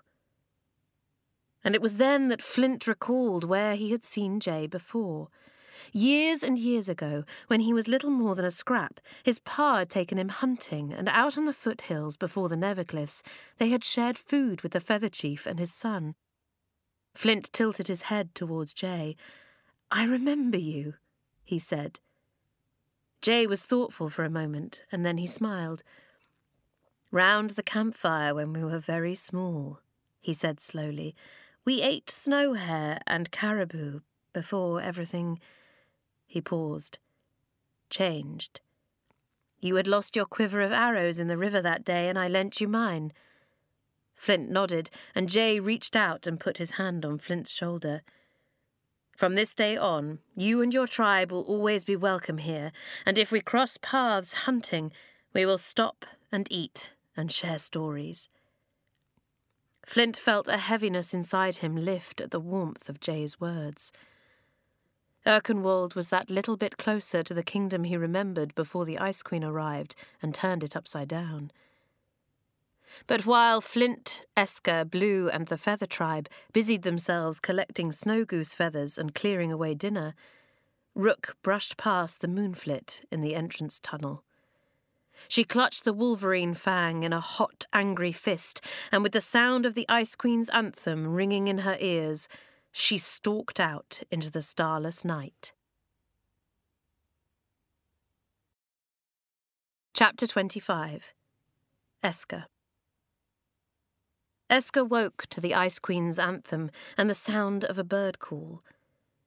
She pushed back the feather quilt, stretched inside the cage she had slept in, and opened her eyes. Balapan was still crouched on the ledge outside it, but Eska knew the call she had heard hadn't belonged to the eagle. A short, sharp yap came again from the entrance tunnel. It was the cry of a snowy owl. Eska had heard a similar call from her hideaway behind the giant's beard, but something about this one was slightly different. And then Pipit burst into the cavern, and Eska remembered his words from the night before. The snowy owl call was a signal used by the Feather Tribe, a warning that danger was nearby. "The moonflit!"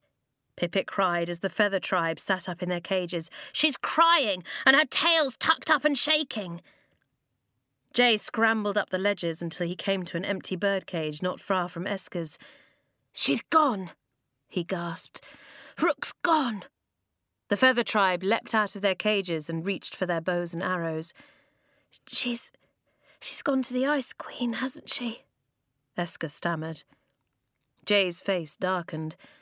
Perhaps. Something inside Rook changed a few weeks ago. She came in from a hunt and her thoughts were darker, her words sharper. He shook his head, but I don't believe Rook's to blame. I think it's the Ice Queen. Somehow she got to Rook. Jay glanced towards the tunnels on into the mountains. "You must leave now.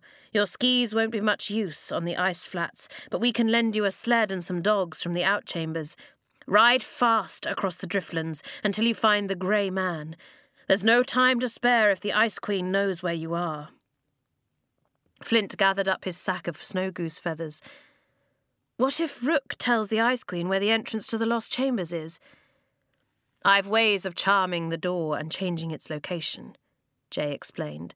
And then, after a pause, "You're not the only one who kept believing in magic when the rest of the tribe turned their backs."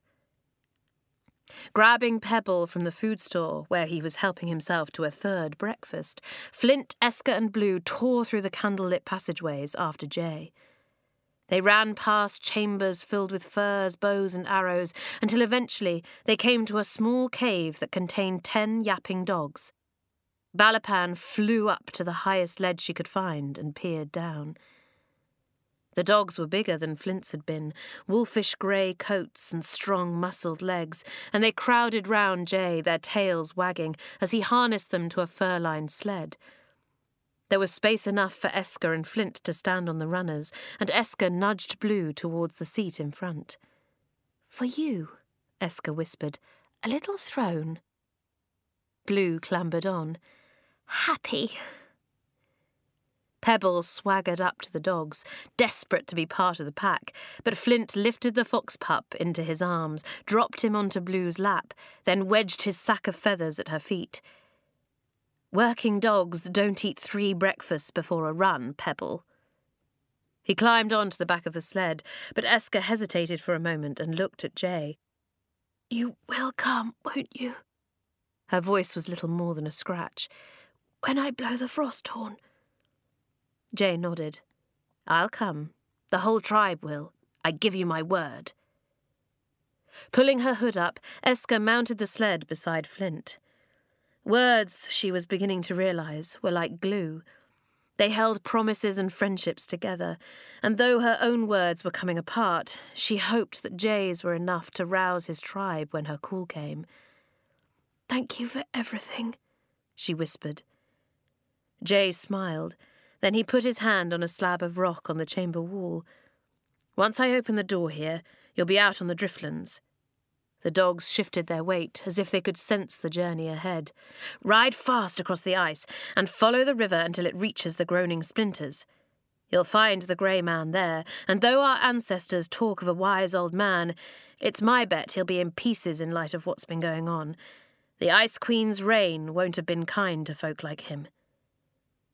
He pushed against the slab of rock, and it crunched forward to reveal a door out of the mountain. Almost immediately, there was a sharp cry and a flap of feathers as Balapan glided into the world beyond. The cold slipped into Eska's lungs, and she squinted into the silver mist that hung over the driftlands. "Spring hasn't reached the north yet," Jay said, "but you'll find the ice makes your travels swift." He clasped Eska's and Flint's hands, then he ruffled Blue's hair. "Until we meet again, good luck." And before Eska, Flint, or Blue could reply, the dogs lurched forward, hauling the sled out onto the ice, and it was several seconds before Flint gathered them under his control. He steered through the mist. "How are we going to find the river in this? I can barely see the Nevercliffs behind us, let alone Balapan in front." Eska peered through the wisps of white. They hung like floating ribbons over the ice, masking the morning sun, and though the Ice Queen's anthem had now trailed away, every time Eska heard a new sound, the wind moaning, a muskox grunt, she spun round. The mist was a cloak, and the Ice Queen and her sleigh might appear from under it at any moment. Flint nudged Eska. "Well, how are we going to find it?" "I'm thinking, Flint," Eska replied. "I need quiet for that." Flint tapped his mittens on the sled, and Eska tried to ignore him. And as they raced away from the Nevercliffs, Eska thought carefully. Animals needed water to survive, so any wolves or muskoxen that prowled the driftlands would head to the river if they could break a hole in the ice. "Follow any animal tracks you find," she said. "They'll lead us to the river." But as Eska's eyes flicked downwards, it was not footprints that she saw. All around them now, only just visible through the mist, were caribou antlers, shed from the animals themselves the year before.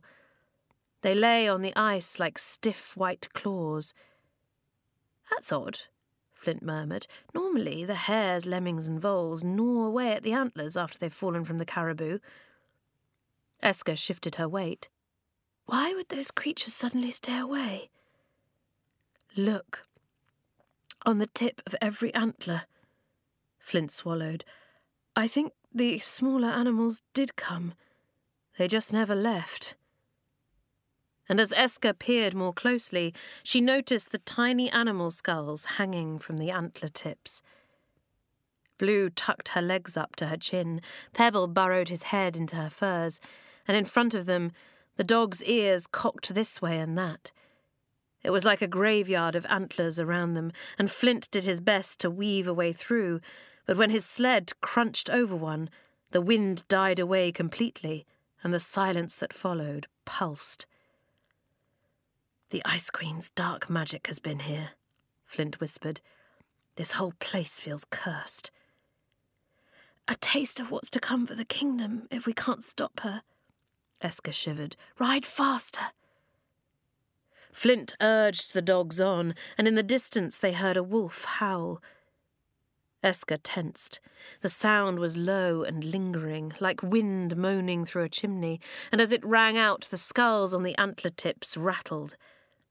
Then it died away, and a few moments later the sled was free of the antlers, and Eska glimpsed Balapan's silhouette through the mist. She pointed down to the snow. "Wolf tracks, leading east." They followed them until they came to the river, a silent snake winding its way north a few minutes later. "This grey man, what do you think he's like?" Eska asked. Flint flapped his reins, and the dogs sped on. "Old. If the Feather Tribe have been singing songs about him for generations, and unhappy because the Ice Queen doesn't look kindly on Erkenwald's magic. Eska nodded. We can cheer him up, especially when he learns that you're an inventor and you might know a way of reaching the stars so that I can blow the frost horn. Flint glanced at Eska. You know inventions don't always work. Yes. So you understand this one could be a disaster? Yes. So why aren't you more worried? I'm terrified, Eska said quietly, but sometimes all you can do when you're scared is hope. The mist thickened without them noticing at first.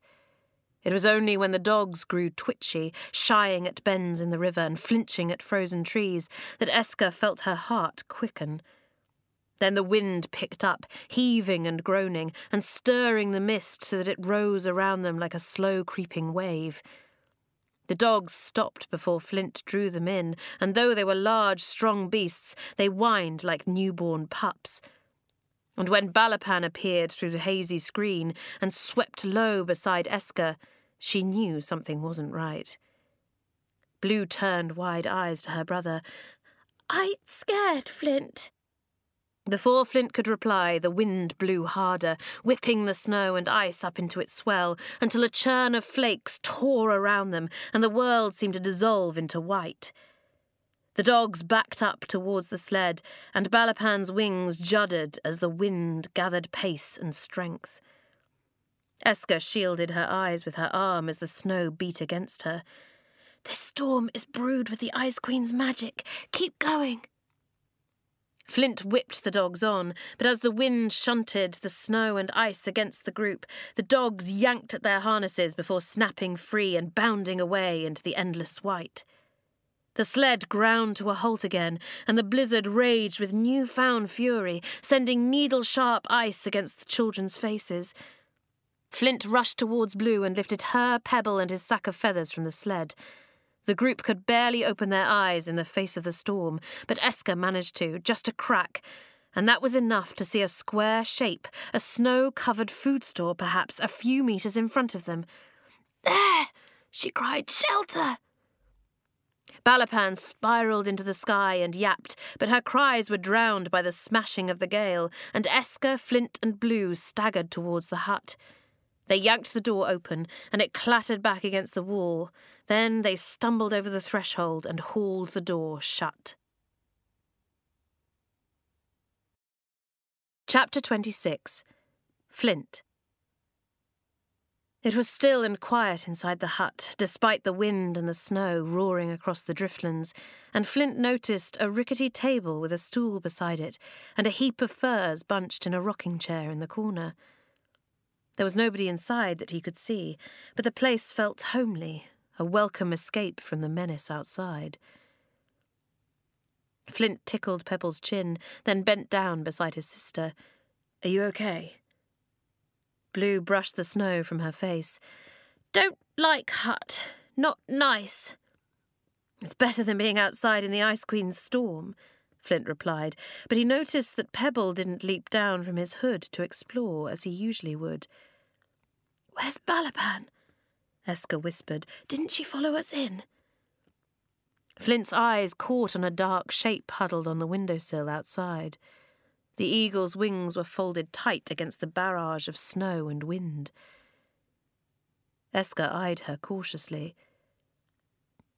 "Do you think if Balapan didn't come in, then—" Flint grabbed Eska's arm. "Look at the walls." Eska gasped. In the hurry to find shelter, no one had noticed that this was a hut made entirely of bones. Flint glanced around, his shoulders bunching higher as he took in the mesh of white bones surrounding them. Then he listened to the tap-tap-tapping of Balapan's beak against the window, a small but fierce sound amid the gusting blizzard. "We need to leave," he hissed. "Now, because I don't think this is an old food store at all. I think it's a hut cursed by dark magic." Eska shot to the door and yanked the handle, but it wouldn't budge. She threw her body against it. Still, it wouldn't move, and at the realization that they were trapped, Blue shuffled closer to Flint.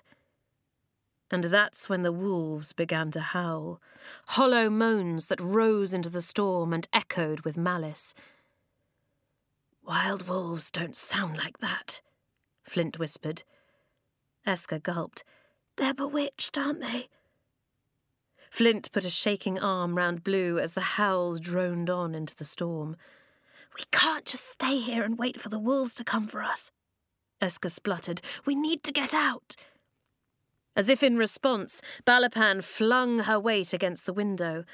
But this pane wasn't made of glass. It was a slab of cursed ice, and no matter how many times the eagle barged into it, it wouldn't break. The wolves howled again, and Flint watched in horror as Balapan launched herself off the windowsill and disappeared from sight. Has she left us?" he cried, rushing to the window. Eska followed. "She can't have done. She'd never abandon us." And while Flint and Eska pressed panicked palms up to the glass, Blue hurried to the corner of the hut. Unseen by the others, she crouched low and whispered to the eagle whose talons she could hear wrenching the bones away from the outside. Blue peered through a tiny gap that the eagle had opened up. "I see you, Bala. I help." She pulled at a bone, and as it fell away, the whole hut groaned and then juddered, and a much larger bone from the ceiling clattered down, smashing the rocking chair behind her in two. Flint whirled round and then gasped as he saw what was happening. "Balapan and Blue!" he cried, snatching up his sack of feathers. "They're creating a hole for us to escape out of." He and Eska darted towards the corner of the hut, and kneeling beside Blue began scrabbling at the walls. A cluster of bones thumped down, missing Flint's head by a fraction. "Careful, big brother," Blue said. "Hut fall. Big bang. Slowly, slowly with bones." And though the wolf howls clamoured closer, and Blue's, Flint's and Eska's hands were tingling with nerves, they pushed gently against each bone they wanted to move, until finally there was an opening large enough to crawl through. "Now!" Flint cried, ushering Blue out first. "Quick!" He followed close behind with Pebble in his hood, and just as Eska lifted her body through the gap after him, the whole hut creaked to the side, then the bones thundered down into a giant heap of rubble behind them. "Balapan!" Eska panted as she clambered free from the debris. She held the eagle against the storm, and Flint hugged his little sister, but there was no time for praise. They didn't have any dogs to pull their sled away. Even running would be hard, because the snow blocked out the sun and shadows, so that all that remained was a depthless white. And still the wolves howled. They sounded terrifyingly close now, and Flint cursed as he realised Whitefur had only sworn to help them in the Nevercliffs. Balapan tore up into the sky, and Eska grabbed Blue's hand. "Run!" she croaked. "Follow Balapan!" Flint seized his sack of feathers, then grabbed Blue's other hand, and together they sped from the rubble of bones, heads down, as they charged through the blizzard after the eagle. And though the snow battered their faces and the wind punched their furs, they struggled on. But the Ice Queen's dark magic was onto the group now, and as the storm pulled back for a moment, 3 sleds drawn by enormous midnight black wolves raced into view. Blue shrieked in horror as the pack of slathering animals, pulling 12 tusked guards clad in ice armour and tusked helmets, advanced. Then the blizzard closed in again, and the sleds vanished. Flint, Eska and Blue ran blindly after Balapan. Did the eagle know a place where they would be safe? Flint wondered. Or was she fleeing too in the knowledge that the dark magic was finally closing in? The wolves bayed, and the tusked guards bellowed, but the noises didn't seem to be coming from behind them now. The din was all around, a bawling, roaring, screeching ruckus. Flint listened to it and saw Balapan hovering above them. Then he realised with sickening dread that there was nowhere left to run, nowhere left to hide. He stopped and drew out his anything knife, and Eska pulled down her bow and arrows. Then they waited. But the wolves didn't approach. The din grew steadily louder, and as Flint and his friends huddled together, they realised the roaring sound did not belong to the wolves.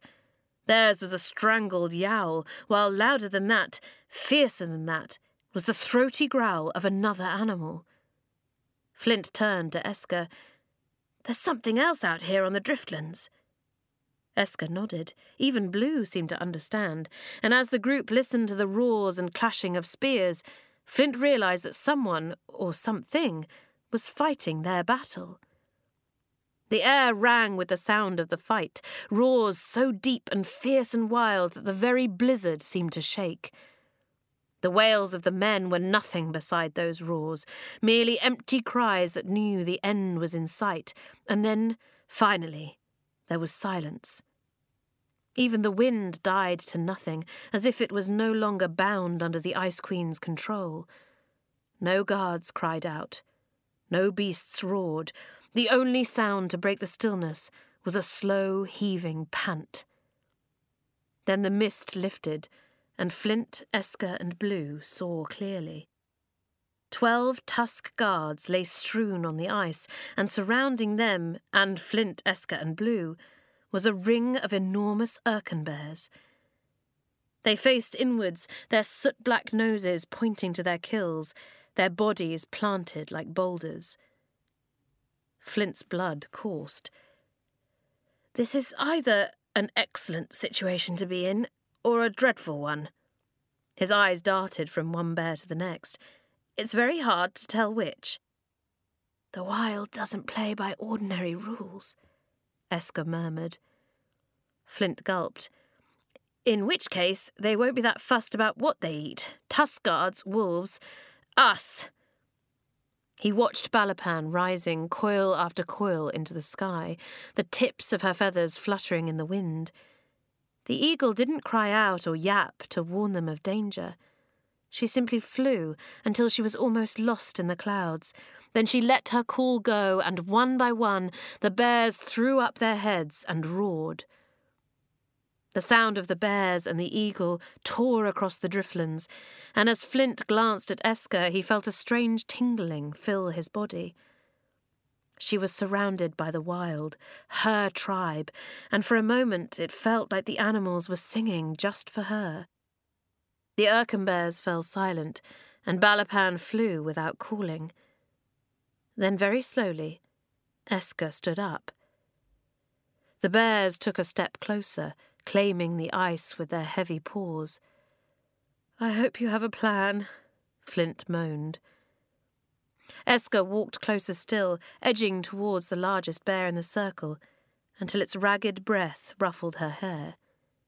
Then she stopped. "White fur," she whispered, her voice so quiet it barely sounded at all. "You came for us, didn't you?" And at that, the mighty bear dipped his head.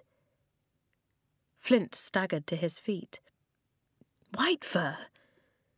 The Erkenbear didn't stand up on 2 feet and shake back his pelt to reveal a man inside, but something about the way the animal looked at Flint, the way it looked right into his soul, made him feel sure that this was their friend. Blue picked herself up and ran towards him. Flint gasped, "Blue, no!" The little girl threw her arms round the Erkenbear's neck, burying her head in his soft white fur. Flint blushed. "You can push her off if you want, White Fur." But the Erkenbear simply wound his head round and tucked Blue closer to his body. Eska lifted a hand to White Fur's pelt, and as she did so, the first few notes of the Ice Queen's anthem began. Flint shivered. It couldn't be later than midday. The choir had only finished singing a few hours ago. But the midnight sun would rise the day after tomorrow, and Flint knew the Ice Queen was bent on swallowing all the stolen voices before then.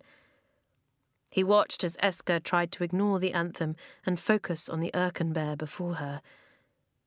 She stroked his neck. "Thank you, White Fur. If you hadn't..." Eska tried to clear her throat to allow her words out, but no matter how many times she swallowed, her voice wouldn't sound above a whisper. The Ice Queen's anthem droned on, louder now that she had swallowed so many of her prisoners' voices, but it made Flint think of the contraption Eska said the Tusk shaman had made. Was it fuelled by the anthem, and now that the choir sang more often, was it coming close to draining Eska's voice completely? He watched Eska's eyes fill with tears, and then the circle of Erkenbears dropped their heads low. Flint bit his lip. Could the Erkenbears tell that the Ice Queen was winning? "We won't manage to get to the Frosthorn in time," Eska whispered. "Will we?" But Flint's gaze was now fixed on the Erkenbears, on the way that they were standing. Heads dipped, one foreleg stretched out ahead and the other tucked under their bodies. "Eska," he said slowly, "the Erkenbears aren't giving up. They're bowing." "Bowing?" Eska whispered. "Why?" Flint's eyes shone. "Because you're in their tribe, and they know, just as I do, that you're the one person in Erkenwald who can still set all this right." Chapter 27. Eska. When the Erkenbears pulled back from their circle and gathered together a little way from the group, Eska opened her rucksack and shared round the grayling and boiled eggs Jay had packed for them. She knew the Erkenbears were on their side, but something about their size and smell made Eska and her friends eat with one eye on their food and one eye on the bears. Only Pebble seemed unfazed by their presence, chomping and burping his way through his meal as if he was indulging in a feast in deep roots. The afternoon sun burned through the clouds, and Eska knew that this break in the weather was just what they needed to travel north. She glanced at the tusk sleds, smashed to pieces by the fight, but the Ice Queen's anthem had gone quiet for a while, and without it droning on, Eska found she could think more clearly. "We need to find the Grey Man," she whispered, "but we've no way of getting north, other than walking." Blue scoffed. "Bears?" Flint shook his head. "They're not for riding, Blue. The wild's not like that." The group watched as 5 of the Erkenbears sloped away, spreading out in all directions over the ice, until just Whitefur and one other bear remained. "I wonder," Eska whispered. She stood up and walked towards the 2 Erkenbears. Then she leant in close to Whitefur. She didn't use words. Somehow it didn't feel right, in the same way that if you were going to climb a mountain, you wouldn't stop to ask its permission. Instead, she ran a hand down the bear's neck, then scooped a fistful of fur into her hand. Whitefur dipped his head, and Eska hauled herself up onto his back. And as Eska sat astride the Erkenbear, she remembered Whitefur's words inside the giant's beard. "Your voice has the power to silence the tribes, command animals, and shake the skies," and smiled. She had silenced the tribes, well, one of them anyway, and now she was commanding the animals. She squinted into the sun. Suddenly, shaking the skies didn't seem quite so impossible after all. Grabbing his sackful of feathers, Flint edged over to the second Erkenbear with Blue. He gave a polite little bow, then glanced at his sister. "I think you should curtsy before you climb up." Blue looked disgusted. "Wild not like that, Flint." And seizing the bear's fur, she hoisted herself up. Wedging Pebble into his hood, Flint climbed on after her. Then he slotted the sack into Blue's lap and wrapped one arm round it and his little sister, and clung on to the Erkenbear's neck with his other. "They'll take us to the Grey Man," Eska whispered. She glanced at Balapan soaring above them. Then she looked across to Flint. "Ready?" Pebble barked, and Flint gave a shaky nod. "Ready." The Erkenbears lumbered forward, pounding over the ice with their giant paws, and at first Eska jostled around on the bear's back, desperately trying to stay upright. It was only when she raised her knees so that she was bent low over Whitefur's neck that she found the bear's rhythm. And then she didn't move like a girl, but a wild thing, pressed close to the heart of beasts. So this was what it felt like to move like a bear. Eska thought, to swallow the ground underfoot rather than stumble breathlessly across it. She grinned. It was like running with the strength of a waterfall on her side. On and on the bears raced, over ridges of snow, across iced rivers and through copses of winter-bare trees, while Balapan flew above. They never tired, never slowed, never stopped once.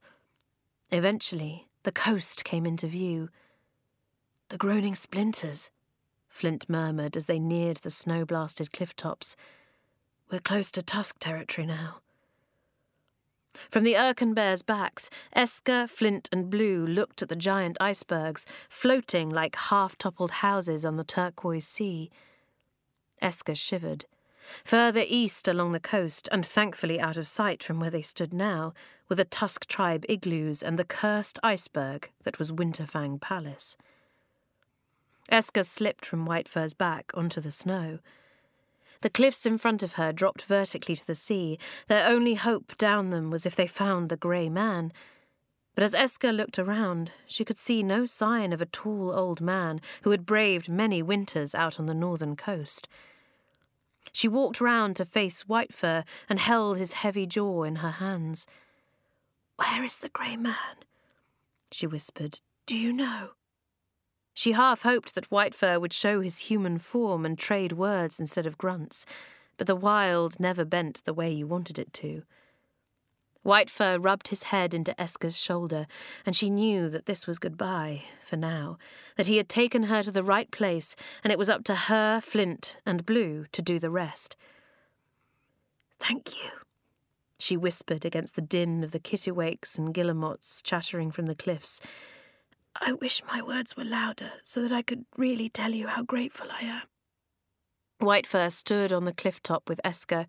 Then he dipped his head, and together with the second bear, he hastened back across the ice, into the heart of Erkenwald once again. Balapan swooped down and landed on Eska's shoulder. "It won't be long before the Ice Queen steals your voice completely," Flint said to Eska, "and just 2 days until the midnight sun rises. So where on earth is this grey man?" "Over here," came a tart reply. Eska jumped. The voice belonged to a man with a high, almost weedy voice, which might have gone unnoticed had Flint been talking more loudly. "Well, don't just stand there gawping," the voice squeaked. "I've got a headache, a broken leg, a sore back and a sprained knee. I very obviously need help." Blue clutched Flint's hand. "Who this? Who there?" The voice came again, even higher and crosser than before. "No one comes my way for almost a year, and then you 3 show up like a trio of gaping buffoons." There was a sigh. "I'm right under your noses, you know." Eska glanced at the little mound of snow in front of her. "You don't think—" Balapan leapt down from her shoulder, and Eska brushed a handful of snow aside to reveal a heap of small rocks. The reedy voice sounded again. It was louder this time, and it came straight from the rocks themselves. "Why are humans always so confoundedly stupid?" Flint stared at the rocks. How can they be speaking?" "Like this," the voice snapped. Blue bent down and lifted up a long, thin rock. "Do you mind?" the voice muttered. "That's my arm." Eska's eyes widened. "Jay's words about the grey man." She forced her voice on. "He'll be in pieces in light of what's been going on.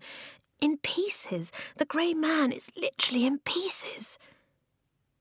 The rocks looked decidedly fed up, if rocks could look that way. Clever clogs. Flint blinked. The Ice Queen must have torn him down in the battle.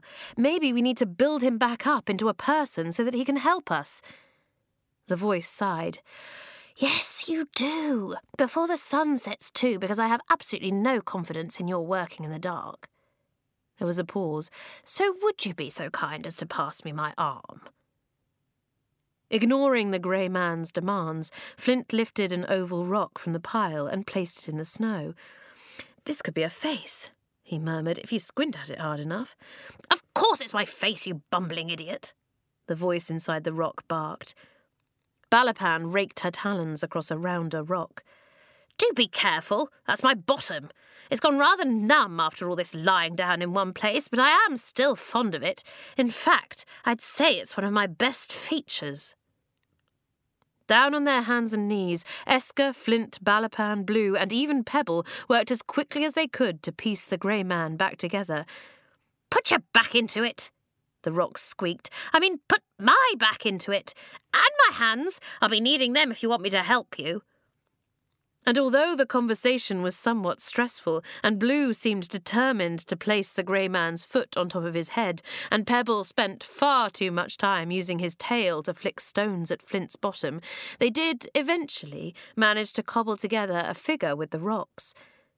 There was a moment of silence as the group looked at their creation arranged in the snow. "Now what?" Flint hissed. The grey man lay there in the vague shape of a man. His face was a blank stone still. There was no mouth, no nose, no eyes. And yet the creaky voice came again. "Now this," it chuckled. "Finally, this." As he spoke, the snow around him whipped up into a flurry, then the stones began to move. They ground together like rusty joints. Then the grey man stood up, and on the stone that was his head, a face showed. An old, wrinkled face carved into the rock itself and spotted with lichen. 2 grey eyes blinked. "Am I tall and splendid?" Eska squinted. The man came up to her knee. "But the Feather Tribe song," Flint mumbled as he glanced towards the grey man. "It said he was tall, and he needs to be if he's going to help us find our way down the cliffs to the Frosthorn." There was an awkward pause. "I knew it," the grey man wailed. "I'm small, aren't I?"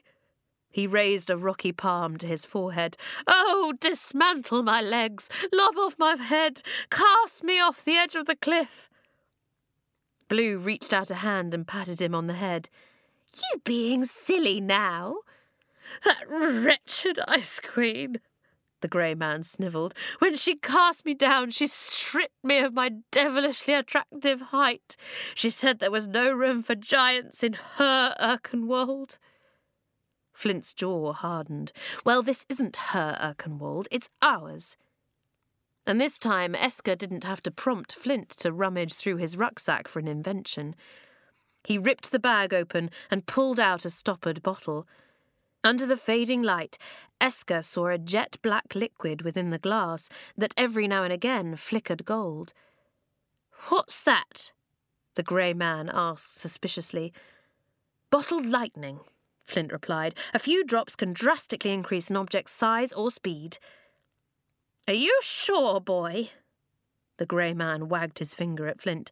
"Because I might have an allergy to it, and I really don't want—" Blue, it appeared, didn't have much patience with the grey man's allergies, and before he could get any more words out, she grabbed the bottle from Flint and began tipping the liquid over him. Flint snatched the bottle back before she could drain the whole thing. "I need the rest of it for something else, Blue, something important." For a few seconds, nothing happened, and then the grey man gasped.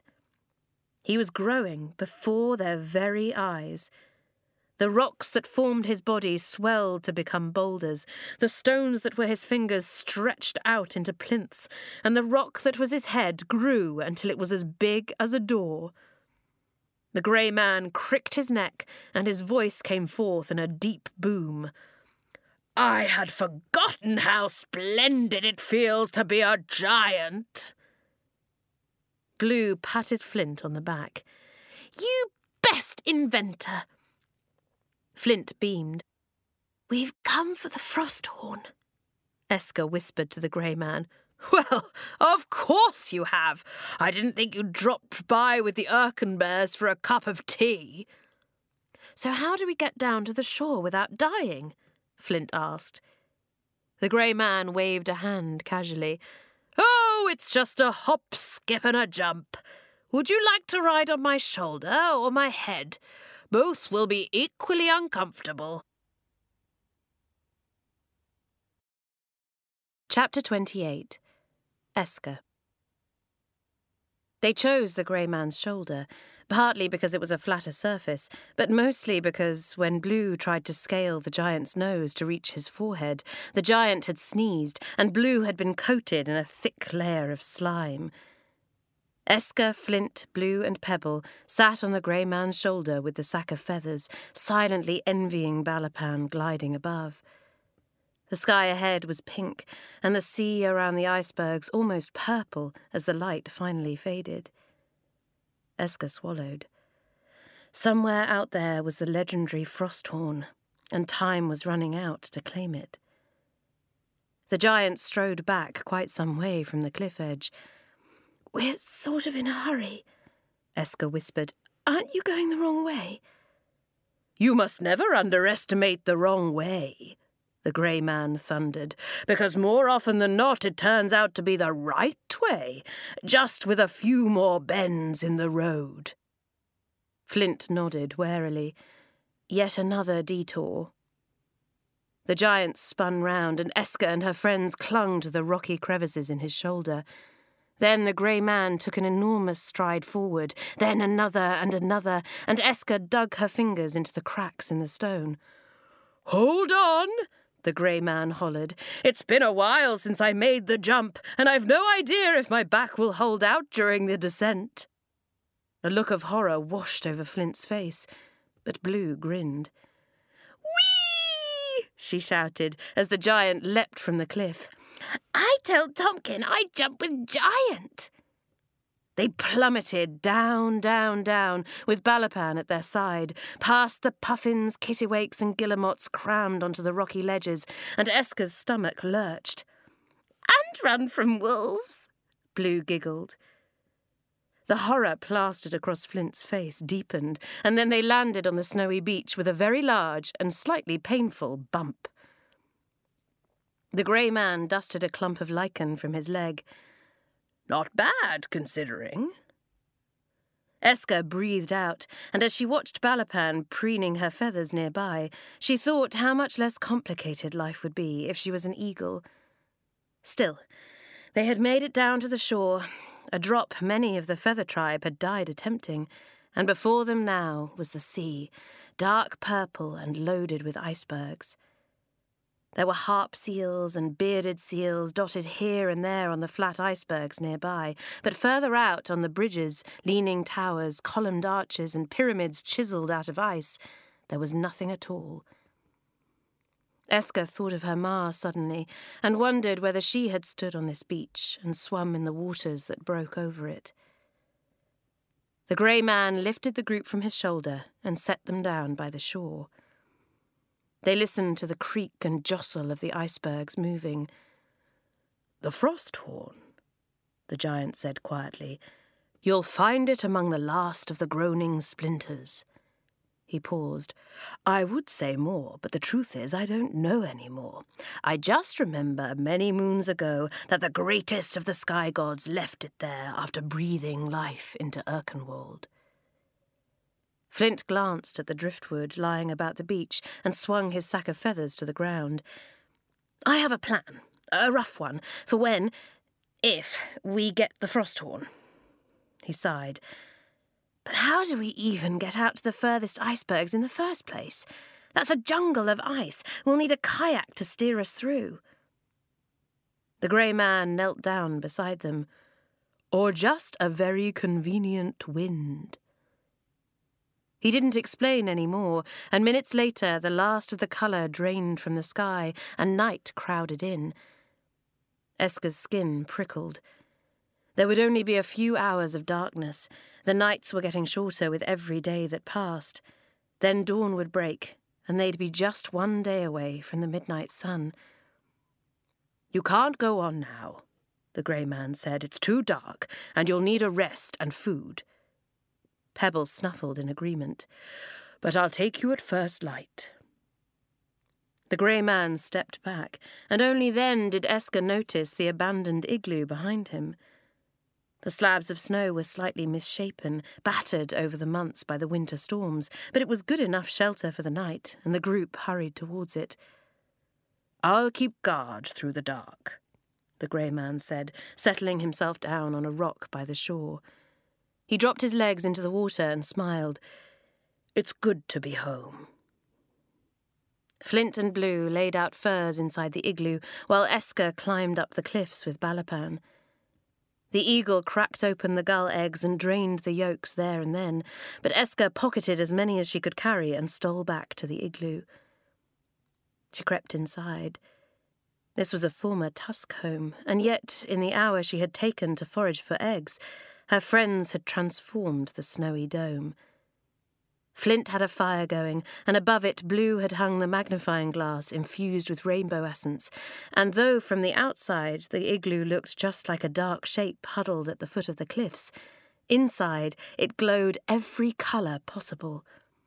Turquoise danced over the roof, purple flickered across the floor, and gold shone on the walls. "It's beautiful in here," Eska whispered. "A pocket of Erkenwald not yet ruined by the Ice Queen." Flint cracked the eggs onto a flattened stone he had placed above the fire. Then he looked at Eska. "We're going to find the Frosthorn," he said, "however far out on the groaning splinters it is." "But it's not just finding the horn, is it?" Eska whispered.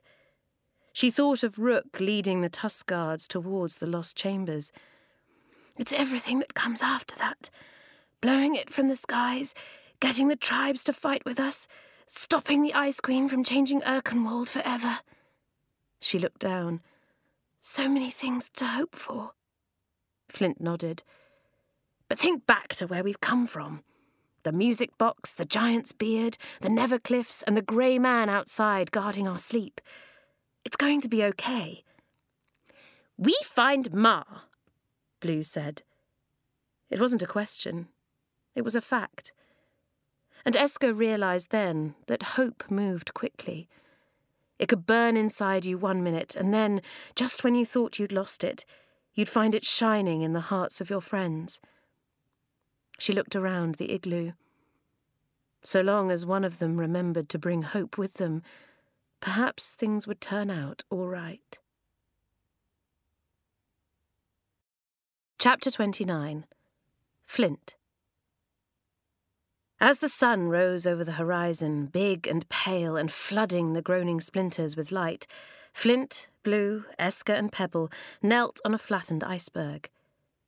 The grey man strode out into the sea, nudging the iceberg forward, and Flint stifled a yawn. He knew Eska hadn't noticed him creep out of the igloo in the night, but if he carried on yawning like this, she'd start to ask questions, and some things were better left unsaid, especially while the Ice Queen's anthem was going on and Eska's voice was little more than a wisp of breath. Flint glanced at Balapan circling above them.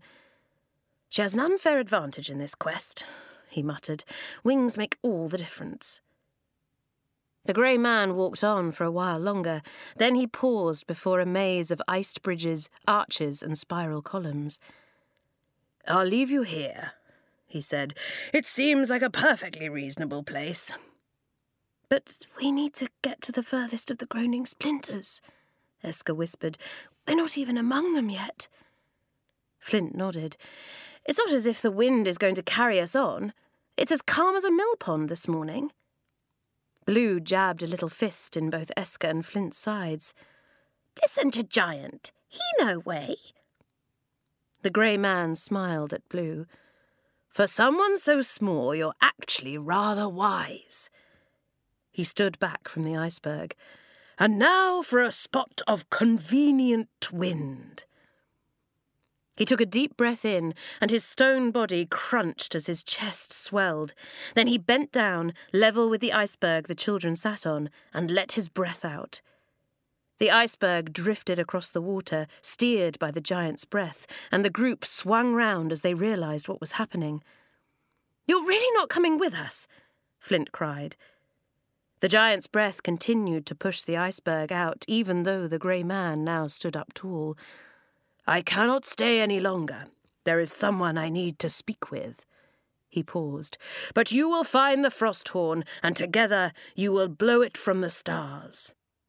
Flint wondered whether it would be impolite to point out that the time for overdue catch-ups with friends was probably not now, just hours from the Ice Queen's dominion over Erkenwald.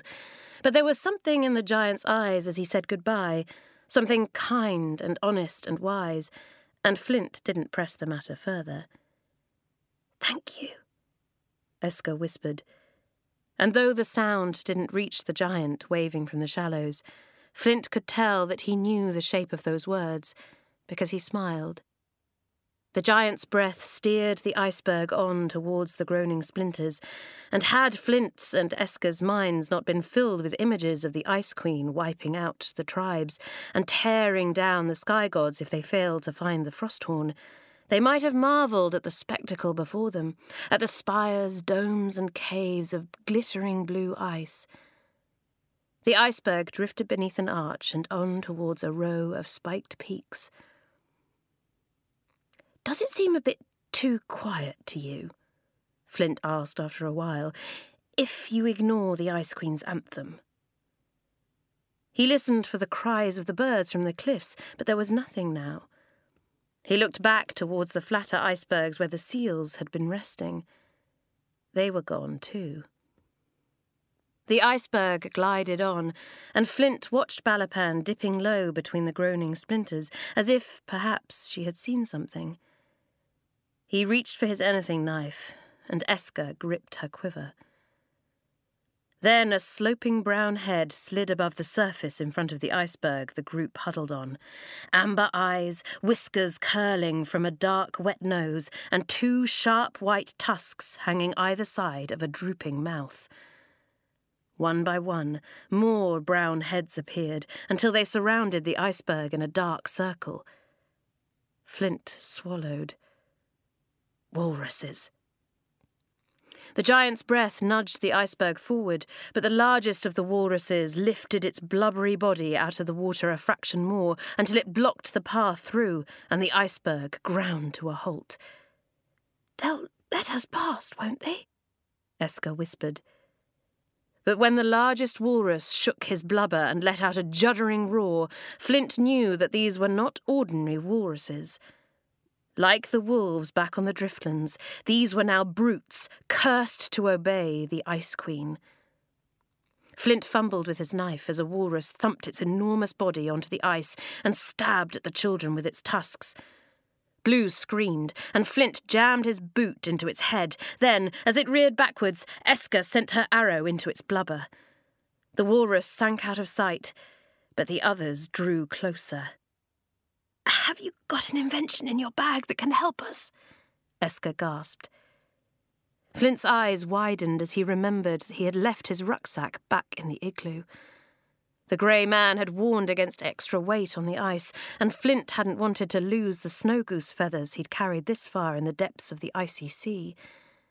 He brandished his anything knife as another walrus shunted its hideous body against their iceberg. Then Balapan dive-bombed the beast, and it drew back for a second. "They're trying to topple the iceberg!" Flint cried. He pulled Blue behind him and plunged his anything knife into the neck of a walrus whose tusks were just centimetres from Eska's leg. The beast let out a low grunt whine. Then it vanished beneath the surface. The air shook with the Ice Queen's anthem and the roars of the walruses as they hacked the iceberg with their tusks, clawing closer to their prey. But Flint and Eska were in the hunt now, their aim sure, their weapons poised to kill, and Balapan was wielding her wings and talons above anything that came close to Blue. Before long, just one walrus remained, the largest of the herd. It disappeared beneath the surface, and when Flint glanced down, he could see only the water and the undersides of turquoise icebergs.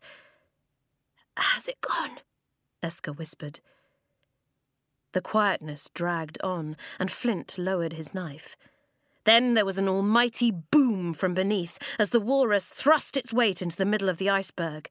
It juddered, it groaned, and Flint's eyes widened.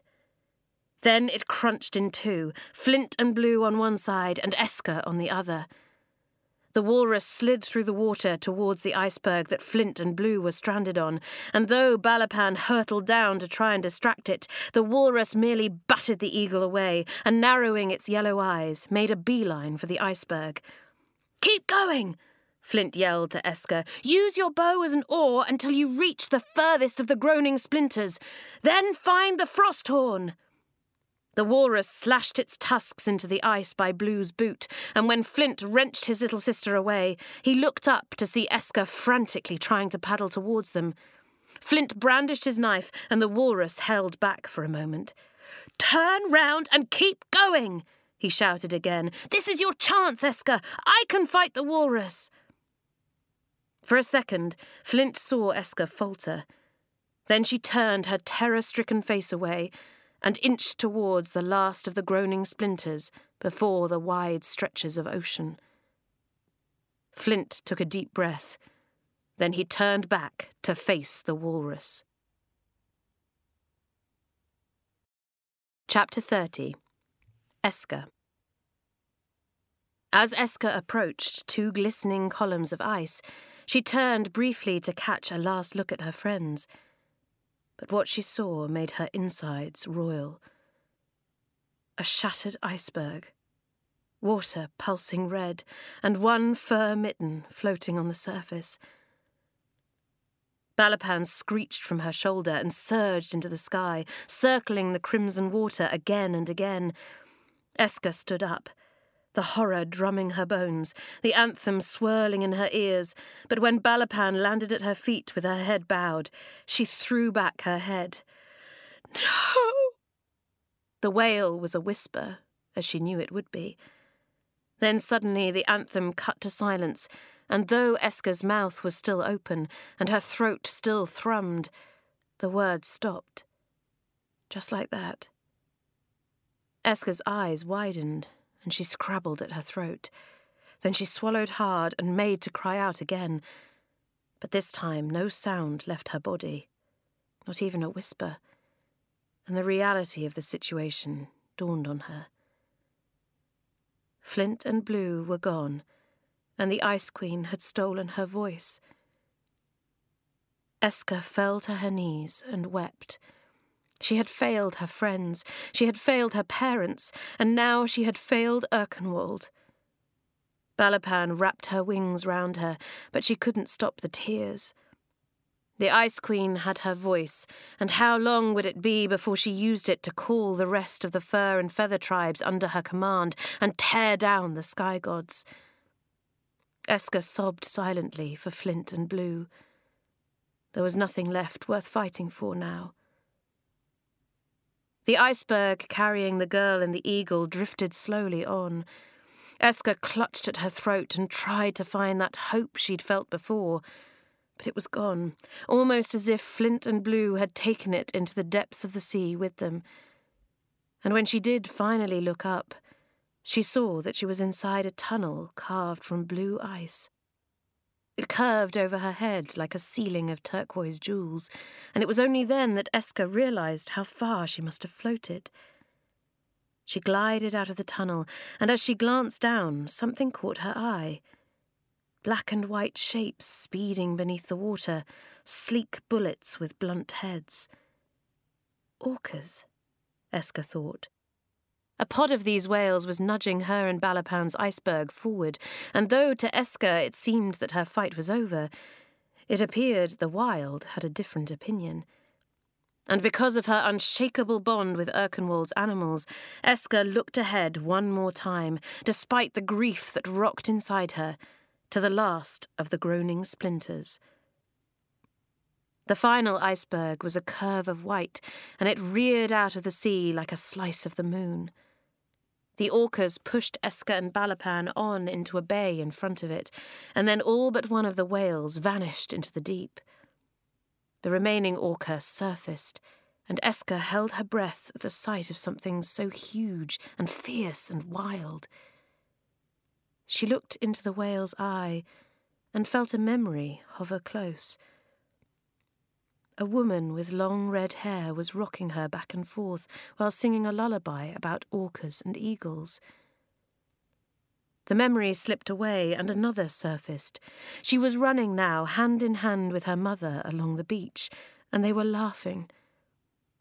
More memories of Black Fina flooded in, paddling a kayak beneath the stars, roasting fish inside an igloo, diving into the summer waves.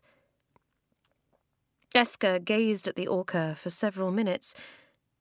Then she remembered the other name for this whale, the name her ma had taught her when she was a tiny girl. Blackfin. And suddenly it felt to Eska that while the Frosthorn might be miles away, her mother's spirit was close. The orca sank into the water and Balapan nestled into her side, but Eska could tell that the whale had not gone for good. Because a song began then, but not one composed of stolen voices like the Ice Queen's anthem. This song was wild. It was the call of the whales, and the ocean around Eska hummed with it. The whales sang with clicks and cries and long drawn-out notes, and Eska's tears for Flint and Blue and all that she'd lost slipped from her cheeks into the water. And as they fell, something rather extraordinary happened. Another whale spiralled up from the depths, one with a speckled back, a white belly, and a long, twisted tusk. A narwhal.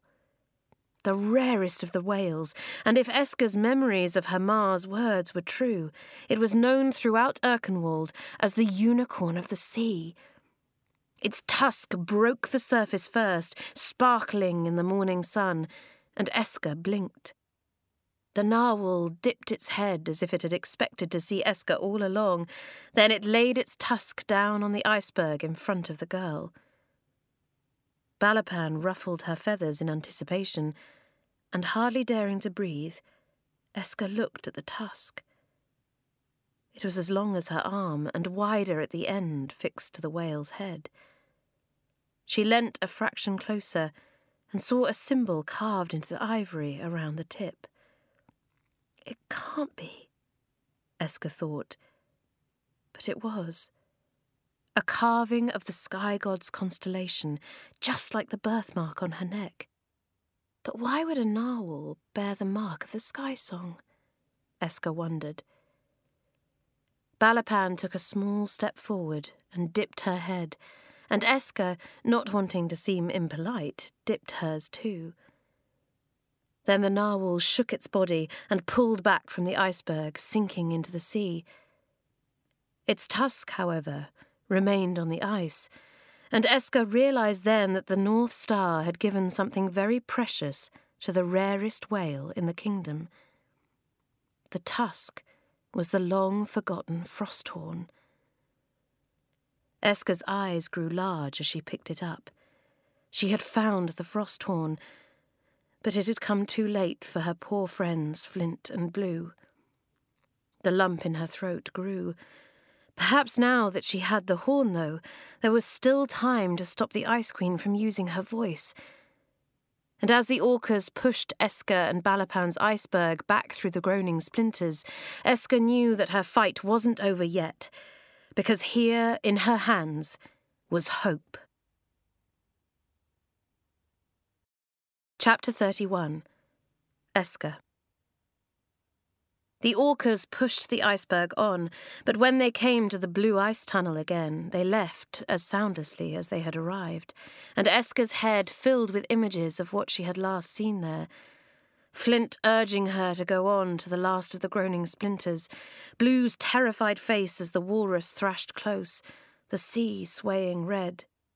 Fresh tears bloomed, and for a moment Eska felt so numb and empty she couldn't move.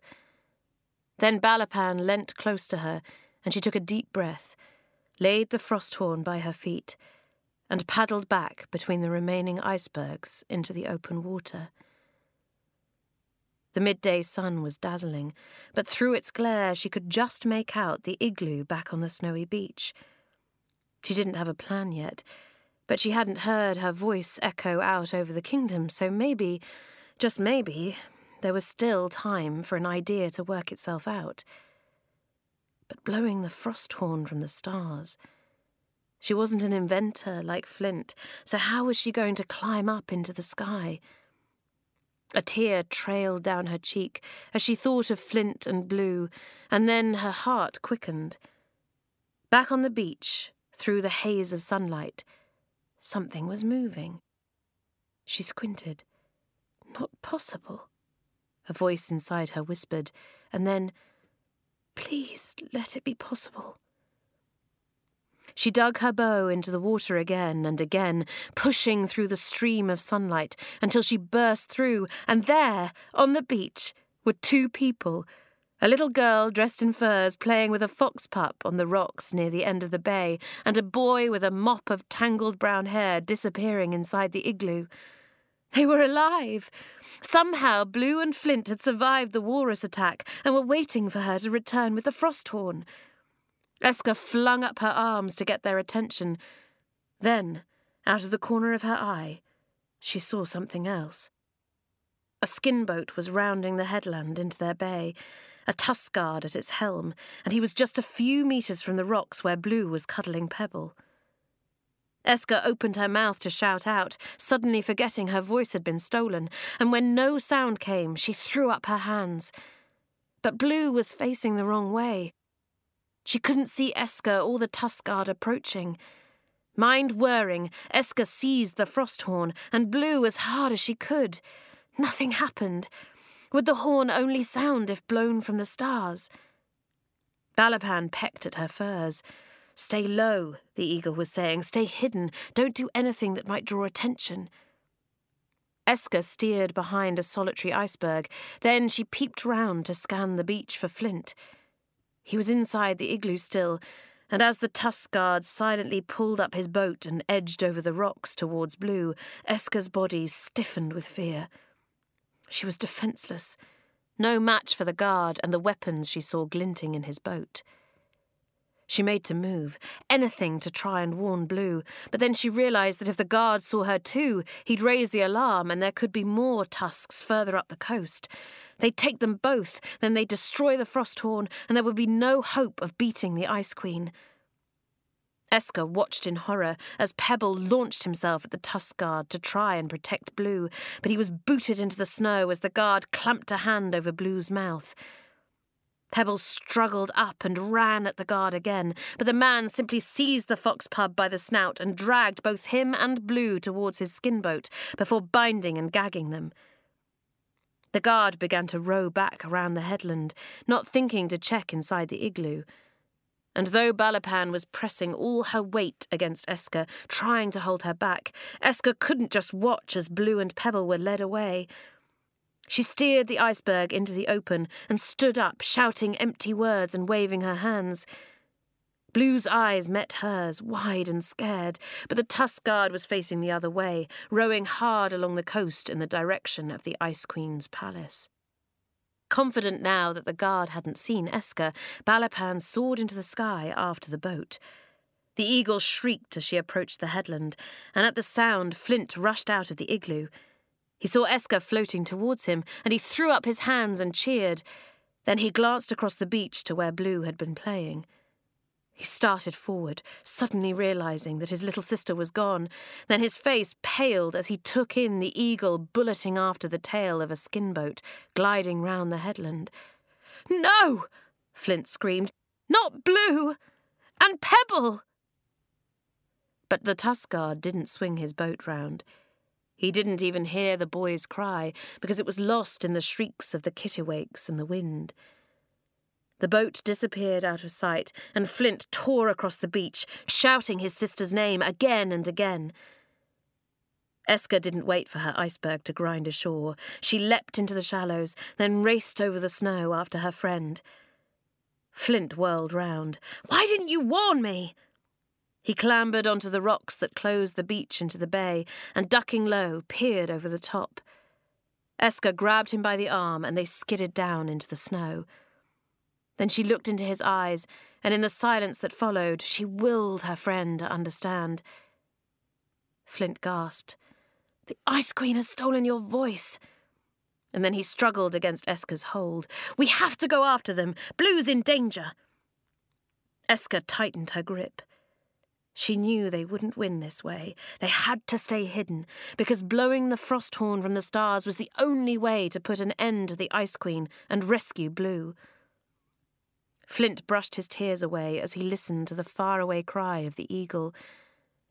"Balapan, she'll bring Blue and Pebble back, won't she?" Eska nodded. Flint spoke quickly, his thoughts a tangle of panic and pain. "If Balapan fails, Blue will be made a prisoner, like Ma, so the Ice Queen won't harm her immediately. Not until the midnight sun rises tomorrow. We still have time." The words were spoken as facts, but Flint's voice was wavering.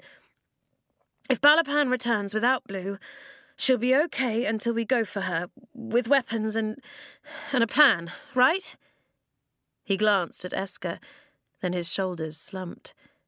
"But if the Ice Queen already has your voice, that means she can use it any time.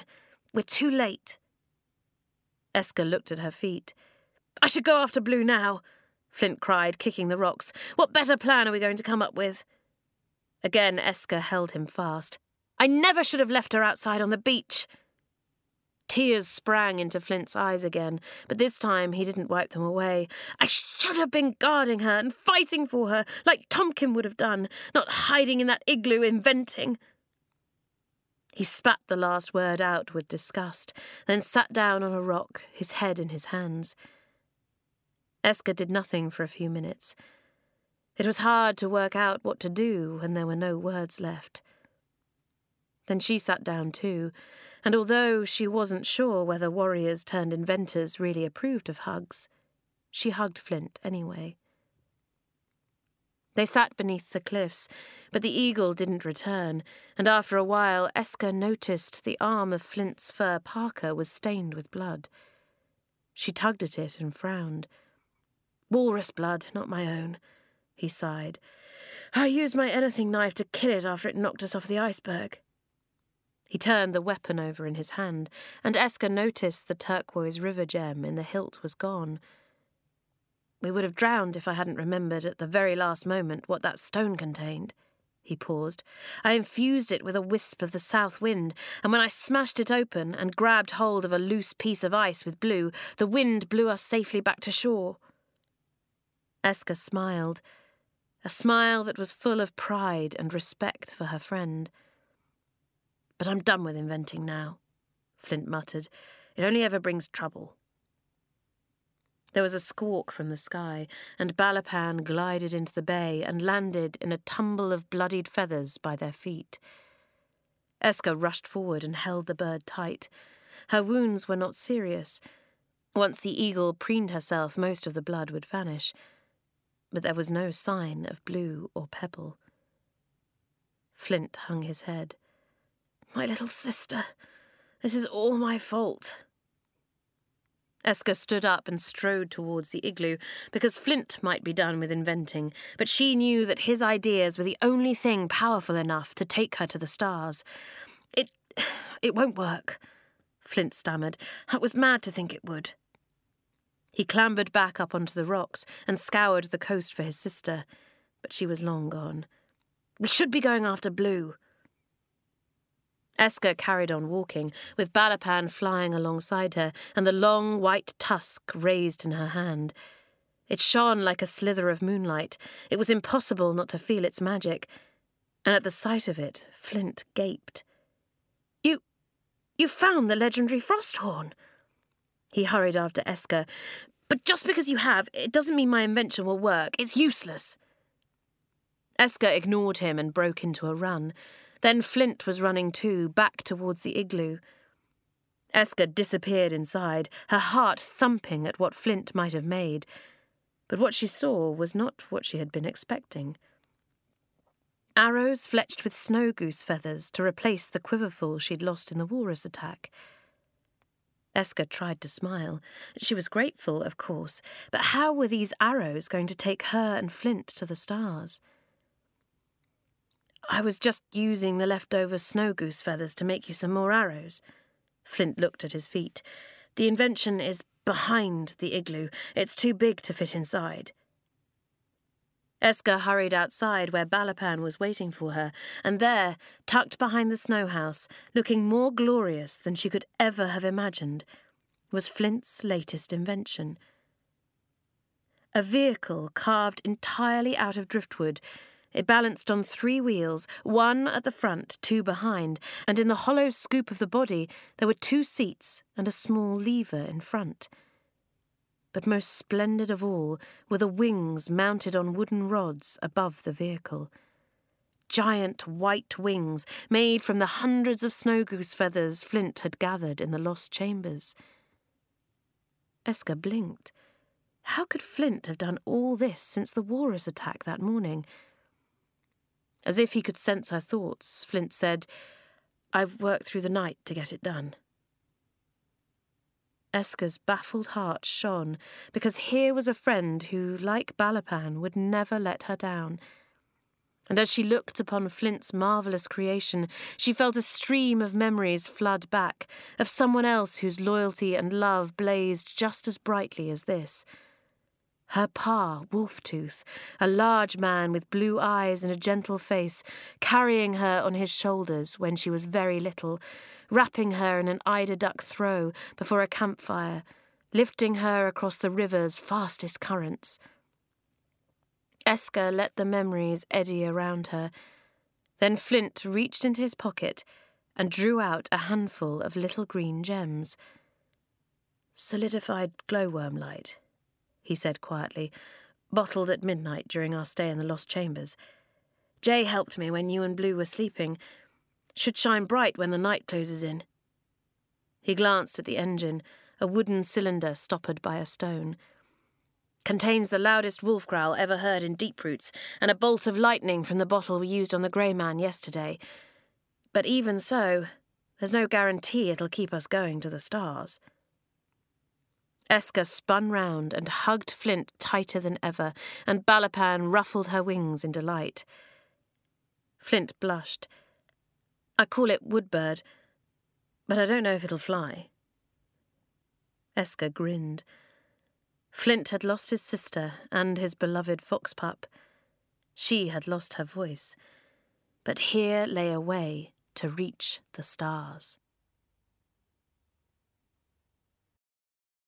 Chapter 32. The Ice Queen. The Ice Queen blinked 2 frost-crusted eyelashes at the statue in front of her. The glass was completely black now, and swirling inside the neck, behind the key Slither held in place, was a shimmering gold liquid.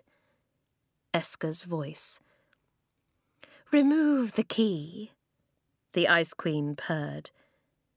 Slither took it out, and the Ice Queen unscrewed the orb from her staff and slipped it beneath the throat of the statue, forcing the gold liquid to seep out into it. Then, when the last of the gold had dripped inside the orb, the Ice Queen waved her hand over it, and the black ice closed round Eska's voice. Placing the orb in the pocket of her gown, the Queen turned towards Slither. "Tonight I shall play my organ one last time. I shall swallow the remaining voices in my choir, of course, but when that is done, I shall feed on Eska's voice before using it to call the outlawed children into my command and tear down the sky gods." She smiled. "Then, with immortality achieved and the kingdom and the skies under our control, I will destroy the fur and feather tribes, and our rule will begin in earnest." There was a scuffle of feet, then a tusk guard appeared in the doorway of the turret. He shoved a small girl dressed in furs forward. In her hands she held a whimpering fox cub. The Ice Queen towered above Blue. "A fur child," she hissed. "Already the tribes are surrendering, then." "Found her out by the groaning splinters," the guard muttered. The Ice Queen stalked in a circle around Blue. "Who are you?" Blue sobbed into Pebble's fur.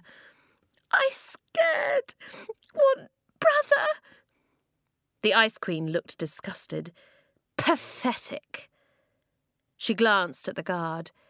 Feed her to the wolverines. She has no place in my kingdom.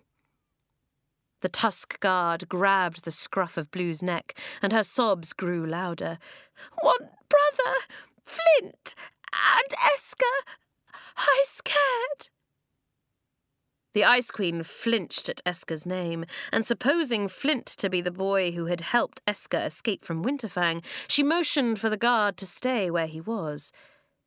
She was silent for a few moments, then she slid her pale face in front of Blue's.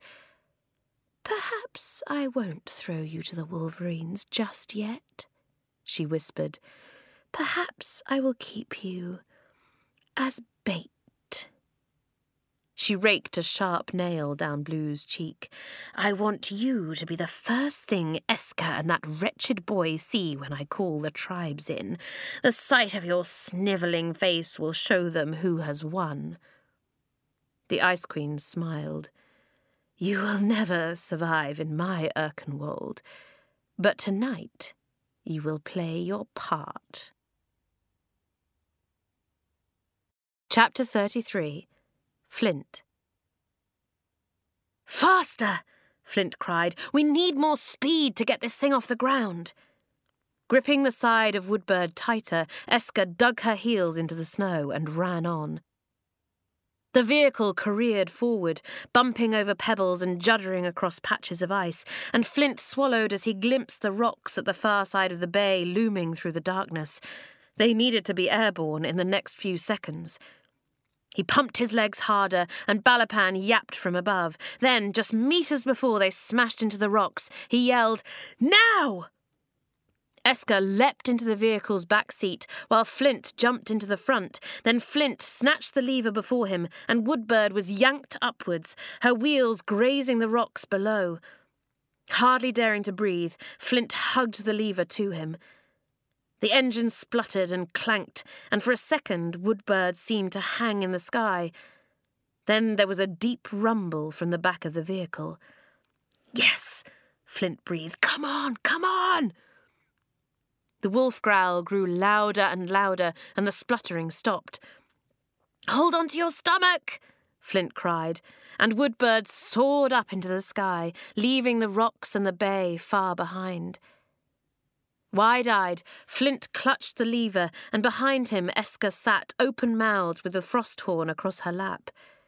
They were racing through the night, side by side with a golden eagle, as the bolt of lightning inside the engine propelled them closer and closer to the stars. The glowworm light flickered from the wheels, and the snow-goose feathers spread out in a white arc above them. They were flying.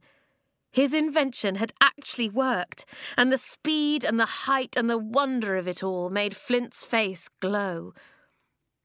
Eska reached forward and shook Flint's shoulders. He glanced round, remembering how he'd envied Balapan before the groaning splinters. "Wings!" he cried above the engine noise. "Make all the difference!" And they laughed then, despite everything, because they were climbing through the sky and the icebergs were like drops of milk on the silver-black ocean below. Flint glanced inland, at the peaks of the Nevercliffs and the miles of frozen tundra around them. The night was clear, save for a few stray wisps of cloud, but Woodbird burst through those in a second, on and on towards the flickering stars. Balapan soared beside them, a rippling silhouette, and when Flint dipped his head at her, she shrieked with delight. The sky was her playground, and those she loved had found a way into it. "Home to the eagles and the sky gods," Flint whispered to himself. "Now this is surely the biggest detour yet."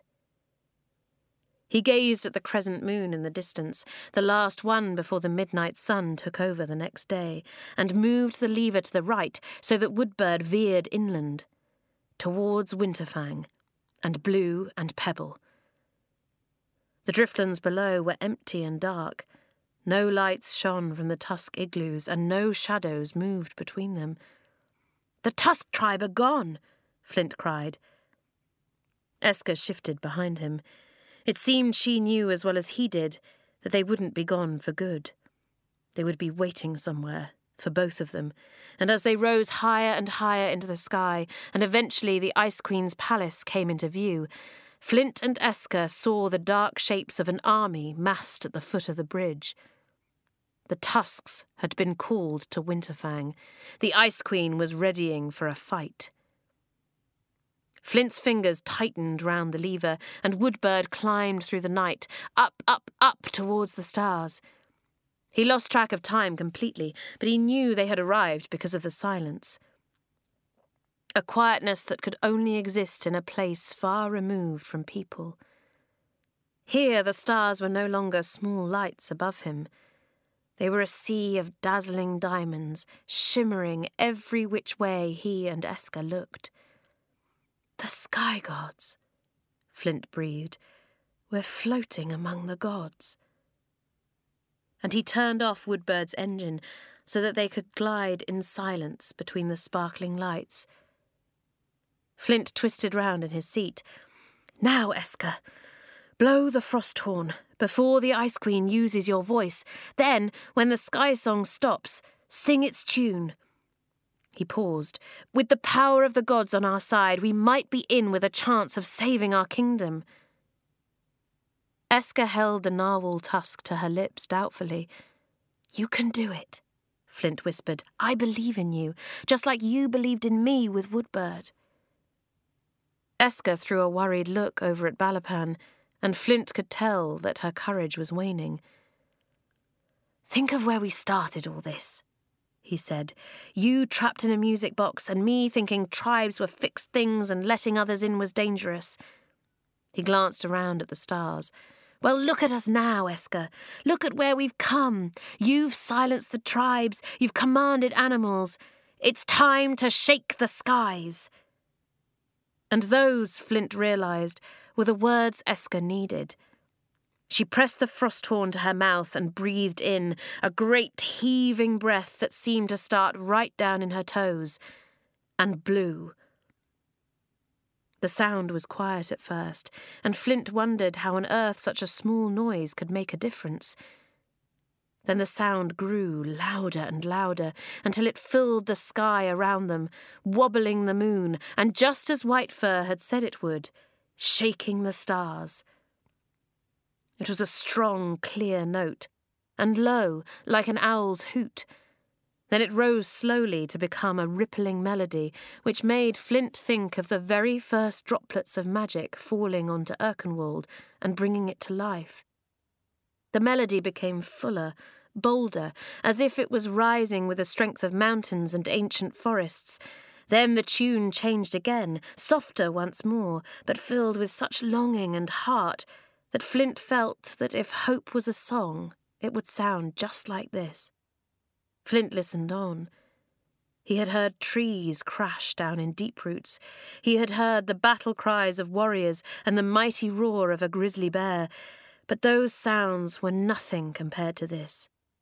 The sky song was the call of Eska's tribe, built of wild, unexpected things. Erkenbears, eagles, giants, inventors, little lost girls, and the sky gods themselves, and it was the fiercest sound of all. Flint looked at Eska when, eventually, her breath ran out, and the sound of the horn died away. She raised a hand to her throat, and Flint hoped with everything inside him that the sky song had brought her voice back, but when Eska opened her mouth to speak, nothing came out. Woodbird floated on through the night beside Balapan. "The sky gods," Flint whispered. "They must have heard the song. Maybe they'll come to our aid." And at that moment, after almost a year without even the faintest flicker of the northern lights, the sky filled with colour. Green spirals rippled through the night, bulging and swelling, before fading away to let ribbons of lilac twirl through. Red arcs curved above them, then beams of blue flooded down. Flint and Eska smiled, and Balapan rolled a somersault in joy. "The sky gods are dancing again," Flint whispered. "They're acknowledging that you are the rightful owner of the sky song. Maybe that means—" The lights dimmed suddenly. Out of nowhere, the Ice Queen's anthem crawled into the night, and then, without warning, Woodbird fell from the sky. Down through the glitter of stars, down through the night, as if the sky gods themselves had spat the children out of their secret world. Flint screamed. Eska flung her arms round his waist, and Balapan plummeted with them, her wings tucked in tight. Eyes streaming, Flint grappled for the lever and switched the engine back on. They were going too fast to heave Woodbird up now, but he could still steer. He could land this if he needed to. He gathered the vehicle back into his control. Then he and Eska gasped. Winterfang was directly below them, a sprawl of ice towers and domes. Flint winced. He could hear the Ice Queen's anthem more clearly now, a dim drone compared to the blast of the frost horn. But it was there all the same, and it filled him with terror, because any moment now, the Ice Queen would sing with Eska's voice. Flint swerved to miss the ice towers and circled round to the front of the palace, but the rumble of Woodbird's engine was enough to rouse those in the fortress. The anthem cut to silence. There was a dreadful hush. Then Flint's heart lurched as he looked down. Standing in an ice arch fronting the hall he'd trespassed into only 2 weeks before was the Ice Queen, a wolverine on one side and on the other his little sister clutching Pebble. "See?" the Ice Queen screeched, winding a hand round Blue's neck. "I get everything I want in the end. Everyone will bow down to me." She drew the black orb out from her gown and caressed it. "The northern lights you saw just moments ago were the sky gods recognizing my claim on Eska's voice." Flint shook his head in disbelief. Eska had stirred the sky gods with the frost horn. She had journeyed to the groaning splinters and then on into the stars, not the Ice Queen. And yet, as Flint looked at the Queen now, and the men, women and children from the Tusk tribe cheering before the palace, he wondered whether he and Eska had, in fact, been too late. Had the power of the Sky Song belonged to the Ice Queen from the moment Eska's voice vanished? "My brother!" Blue cried from the arch. "My brother!" Flint could barely see through the rage and the pain of what was unfolding below. He and Eska weren't enough, he realised now, not in the face of an Ice Queen and a Tusk tribe baying for their lives. He circled helplessly above the jeering army. Then Balapan cried out beside them and Eska stood up. Red hair streaming in the wind, she raised the frost horn to her lips again and blew. The sound was different from before. Instead of the Sky Song, there came a summoning blast full of spirit and fight, and at the sound, Balapan's circles widened, and the eagle sent her call out into the wild. The Ice Queen threw back her head and laughed, and her army did the same. But out of the corner of his eye, Flint could see other things happening. Children dressed in wolf furs and feathered shoulder plates marching along the cliff tops towards the palace, their arms taut against their bows. "The Feather Tribe!" Flint gasped, wheeling Woodbird above them. They came at your call, Eska." Eska blinked. Jay and his tribe had kept their promise. The Tusk tribe shifted and 1 or 2 reached for their spears, but the Ice Queen only cackled. "And here come the Feather Tribe at last," she called, "sensing the power I now hold with Eska's voice. They have surrendered just hours before the midnight sun rises." Flint frowned. Had the Ice Queen drawn Jay's tribe here? Had they come to surrender rather than fight? Then he noticed the Erkenbears flanking the children on either side, and the direction the tribe's arrows were pointing, straight at the Ice Queen's heart. He breathed again. This was not a tribe coming in to surrender. Then Flint saw something else. Hurtling across the snow from the south came dozens of sleds pulled by huskies. Flint blinked once, twice, and then a third time. The Fur Tribe, his tribe, had come, despite the detours and the inventions, despite everything. Eska pointed to the stone giant charging forward in the midst of the fur tribe, and Flint's jaw dropped. "The Grey Man," Flint murmured. "When he left us, he said he had someone he wanted to talk to.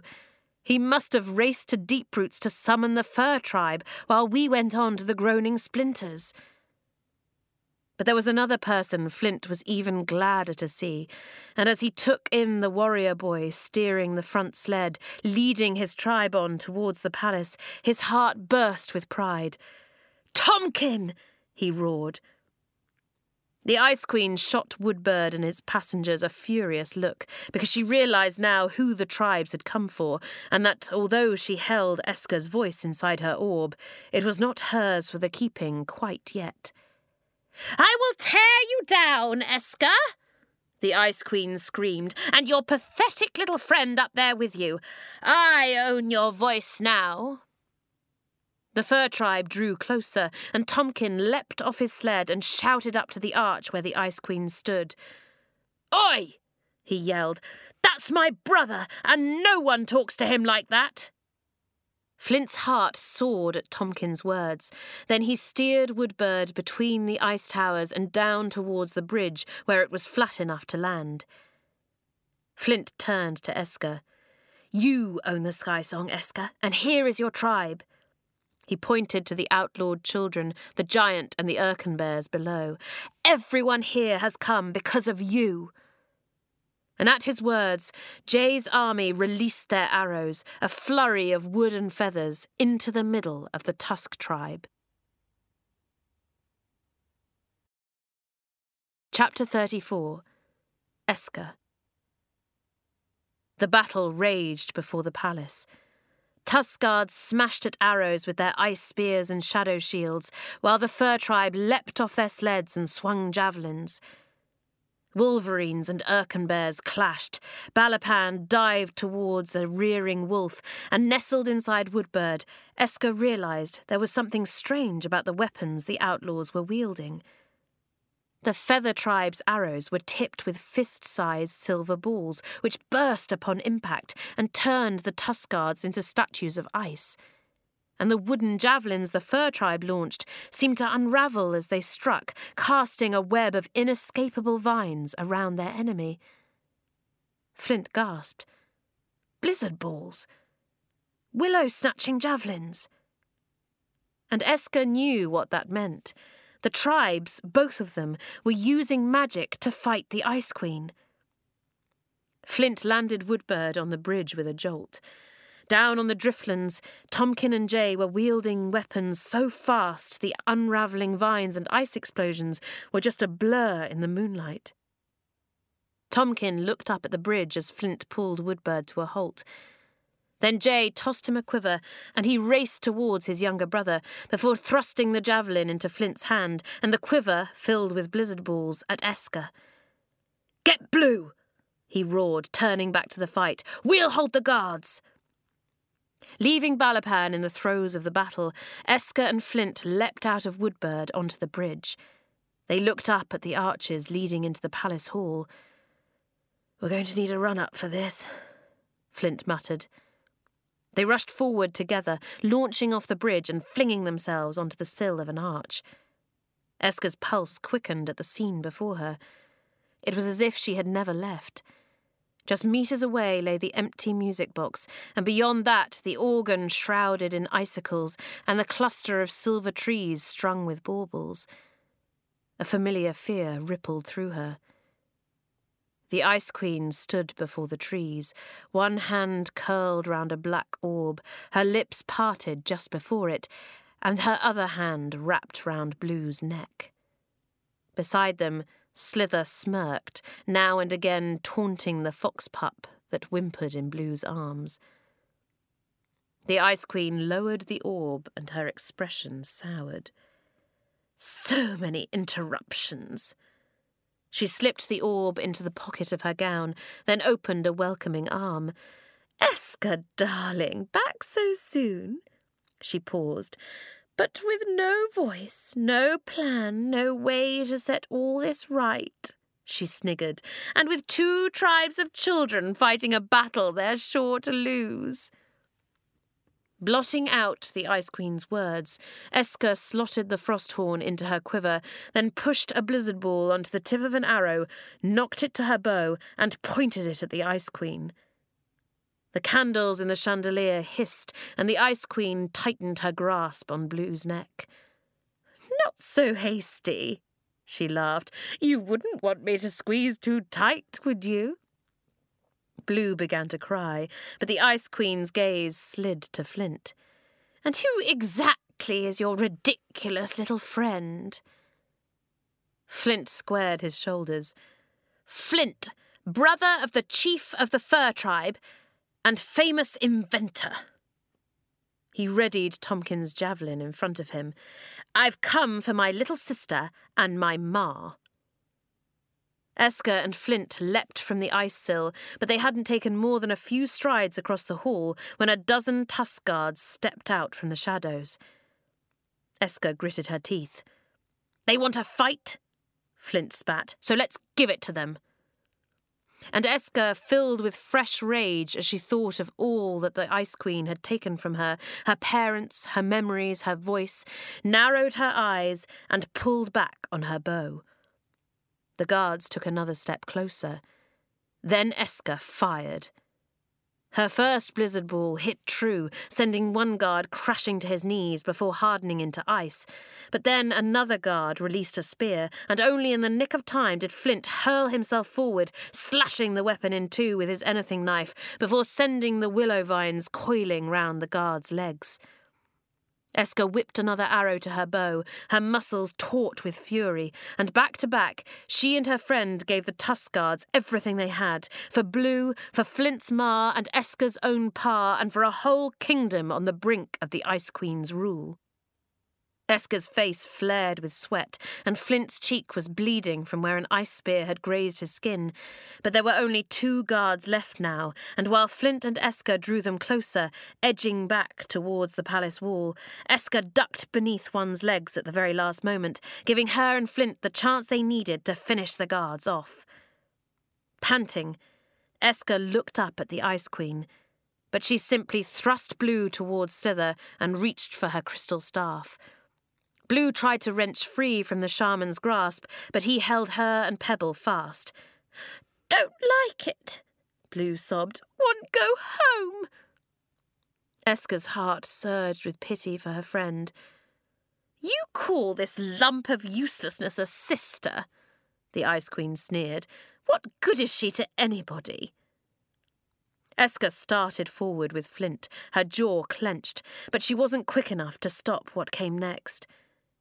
The Ice Queen held her staff over Blue's body, and though Eska and Flint were now tearing across the hall, they could see the black sparks shooting out of the staff and showering over Blue. The little girl's body stiffened and drained of colour. Then, a moment later, she was nothing more than a statue carved from ice, clutching a frozen fox pup. "No!" Flint gasped. "No!" The Ice Queen smiled. "Oh, I'm not done yet." And in one deft movement, she smashed her staff into the statue, and the ice shattered upon impact, falling as a shower of glinting crystals. Flint rushed close, but the broken pieces of his sister and his fox pup lay in a heap before him. Eska's blood screamed as she knelt beside Flint, and in that moment of grief, both she and Flint let their guard down. The Ice Queen seized Eska by the shoulders, and Slither grabbed Flint, but the Ice Queen's grip was stronger than her shaman's, 2 pincers of ice digging into Eska's bones, and she couldn't wrestle free like Flint. He staggered backwards, his eyes filled with tears, and Eska's heart swelled with hope at the thought that Flint might be able to fix things. But Flint didn't fight for her or call out to Tomkin in the battle outside. His eyes met hers.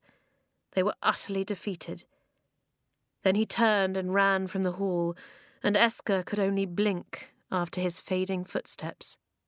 Slither hastened across the room, but the Ice Queen shook her head. Let him go to his mute ma in the ice tower, or just to weep at the loss of his silly sister. He's a coward.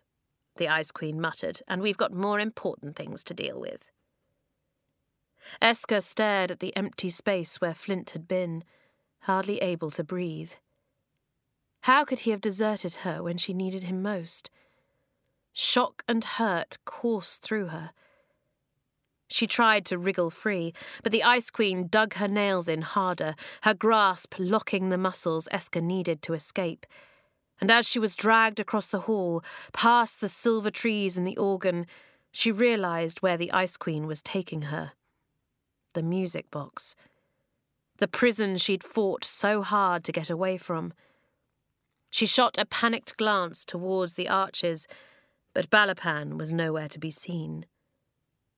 The Ice Queen breathed on the glass dome, and it vanished from sight. Then she hurled Eska onto the pedestal. "The key, Slither!" Slither fumbled in his pocket, then he drew it out and slotted it into the music box. The Ice Queen smiled as she uttered her spell, and Slither turned the key. 3 turns to the left, then half a turn right, with a key cut black as the deepest night. The magic awakes, then limbs unfold, as the stolen child comes under my hold. The music began, soft and chiming, and as the Ice Queen released her hold, Eska felt her body succumb to the music box spell once more. The pedestal turned, Eska danced, and her eyes blurred with tears. This wasn't how things were meant to end. Blue was gone, Flint had abandoned her, Balapan wasn't there to help, and somewhere in this palace, her pa remained trapped. The Ice Queen turned away with Slither until all that Eska could see was the dark stamp of the tattooed eye on the back of his skull. Confident that she was no longer being watched, Eska tried to swivel her own eyes round to her quiver. Was the frost horn still there? If she could just reach it, perhaps it could help her. There was a low laugh, and Slither spun round. "I have eyes in the back of my head, child, and I knew that if you thought we weren't looking, you'd give away your only escape route." He marched over to the music box and tore the frost horn from her quiver. "I'll be having that." Eska danced on, the despair swelling inside her. Then Slither drew back his arm and hurled the horn through one of the arches. Eska didn't hear it crash to the ground. The din of the battle drowned the sound. But she knew that she was completely alone now. Without Flint, without the frost horn, without Balapan by her side, and without any plans to stop the Ice Queen from using her voice. The Ice Queen breathed on the glass dome over the music box. Then she sat before her organ and played. The notes sounded louder than ever before. Then her anthem rang out, comprised of just one gloomy voice. A single bauble glowed from the trees, and as the gold drifted from it towards the organ, the battle cries of the fur and feather tribes dimmed. Then the Ice Queen swallowed the last of her stolen voices. Eska's heart sank, and as she turned helplessly on her pedestal, she watched the Ice Queen lift the black orb from her pocket. She breathed over the orb, and a little hole in the top melted to show a golden liquid shimmering inside. Eska could feel the pull of all the words she had ever spoken coming from that glow, and she knew then that this was her voice. The Ice Queen drained the golden liquid in one terrible gulp and screwed the empty orb back onto her staff. Eska hardly dared breathe. The fur and feather tribes would surrender any moment now. The Ice Queen would capture them and swallow their voices to gain her immortality. Then she would wipe out the tribes and use Eska's sky song to tear the gods down. This was the start of the Ice Queen's rule. But it was not the sound of surrender that Eska heard next. It was an eagle's cry, sharp and high. Balapan swooped through an arch, and as Eska saw her, she realised why she had not heard the frost horn clattering onto the ice. The bird had caught it mid-flight, and it was clutched in her talons now. "You came," Eska's heart beat. "You came when everyone else deserted me." Balapan soared towards the music box and used the frost horn to smash the glass away. But neither the Ice Queen nor her shaman flinched. "Eska's body is under my spell," the Ice Queen cried. "No beast can help her now." But the Ice Queen underestimated the eagle and the bond between it and the girl.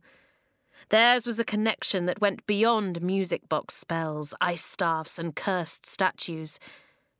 And as Balapan hurled the frost horn towards Eska, she felt her body rage against the Ice Queen's enchantment. Out shot her hand, into it fell the frost horn, and as she closed her fingers around the tusk, Eska leapt down from the pedestal and glared at the Ice Queen. Chapter 35. Eska. The Ice Queen stood up from the organ. "Not possible," she murmured. Balapan dived low and landed on Eska's shoulder, and with the strength of the eagle willing her on, Eska advanced through the hall. The Ice Queen turned to Slither. "Find the boy, just in case he's lurking, and kill him while I destroy the eagle." The fur and feather battle cries clamoured again, and Eska, holding the frost horn in front of her like a shield, strode on towards the Ice Queen. She had no voice, but she had an eagle on her shoulder and a heart full of courage, so she kept walking, veering round the organ to the heap of shattered ice where Blue and Pebble had once been. "Soon the ice will melt," the Queen cried. "You've lost your friends forever." But Eska wasn't listening. She raised the frost horn to her lips and thought of Blue and Pebble, of the little girl who had left her home to follow her brother through every possible danger, and the fox pup who had tried his hardest to protect her in the bay. She blew gently this time, and the horn sung a different note again, not the sky song or the battle summoning. Instead, the sound was like clouds rippling, and it stirred the crystals on the floor, whisking them up into the air until they swirled and glimmered. The Ice Queen rushed forward, but a shape was already emerging within the crystals. Only it wasn't a statue anymore. In its place stood a girl with ruddy cheeks and a bundle of fur wriggling in her arms. The Ice Queen raised her staff and shrieked, "You will not undo my power, Eska!" Black sparks shot out from her staff, but Eska stood in front of Blue, and as she held the frost horn in front of her, the sparks bounced off and fizzled out on the floor. "We, Eska's tribe!" Blue shouted, no longer scared now that Eska was there to guard her. She stroked Pebble's head. "We her friends, and we never give up!" Balapan cried out from Eska's shoulder, and the Ice Queen stalked closer. "Except Flint," she said quietly. "He seemed very happy to run away earlier." Blue shook her head. "Flint fight for Eska, always looking for her, always fighting for her, never leave." The Ice Queen sighed. "Blind as well as stupid." There was a scuffle of footsteps from the door. "Come, Slither," the Ice Queen called. But it was not the shaman who emerged from the passageway. It was Flint. The Ice Queen snorted. "If you tied Slither up with Willow Snatch, he'll break its curse in an instant." Flint raised an eyebrow. "Not if the Willow Snatch is drenched in water gathered from a whirlpool. That'll bind him for months on end." He paused. "You didn't think I'd enter your palace without a few inventions up my sleeve, did you?" Eyes wild, the Ice Queen raised her staff towards Flint, but at that moment Blue rushed forward and kicked the Queen in the back of the legs. Flint's jaw dropped. His sister, alive and full of fight. Black sparks ricocheted off the walls as the Ice Queen stumbled to her knees, but it gave Flint the chance he needed, and he darted towards the trees, grabbing Blue by the hand as he raced past. He thrust a small wooden box at Eska, and from her shoulder, Balapan croaked. "Your memories!" Flint panted as Pebble nuzzled round his legs. "I searched the whole palace until I found this in the throne turret." Eska could scarcely believe what she was hearing. Flint hadn't abandoned her. He'd gone to find her past. "When I saw the Ice Queen's power over Blue," Flint cried, "I realised we needed all the help we could get to beat her. You need to remember who you are, Eska, if you're going to take back your voice." The Ice Queen was on her feet again, her staff aimed at Eska.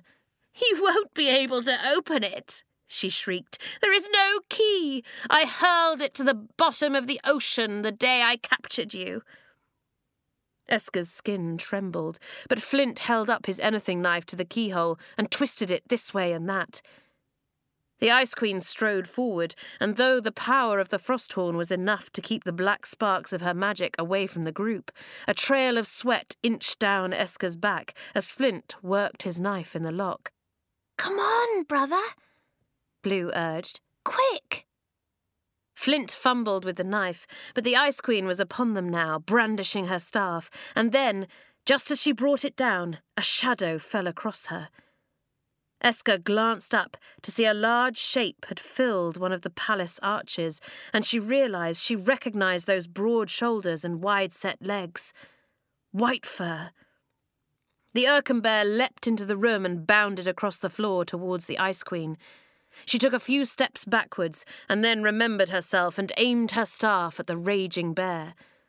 A burst of sparks shot out and the Erkenbear tumbled backwards, but it was up again in seconds.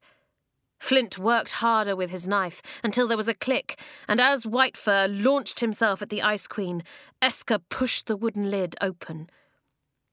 A swirl of colours twisted towards her, and as they fell about her face, it felt to Eska as if she was looking at a rainbow through the mist. But then the mist seemed to fade, and the colours became stronger, and finally, Eska saw her past clearly.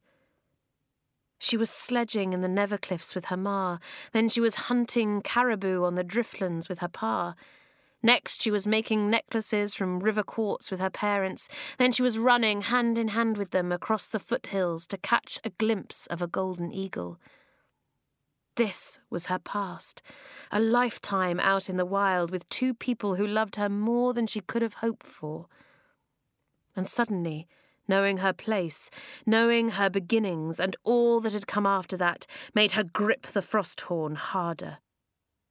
Whitefur wrestled with the Ice Queen, a whirl of claws and nails and fizzing black sparks, and as Eska saw them like that, a more painful memory surfaced. The last moments with her parents on the driftlands. Her ma crying out for her as the wolverines closed in, the Erkenbear trying to set things right, and then a tusk warrior dragging her and her pa to Winterfang.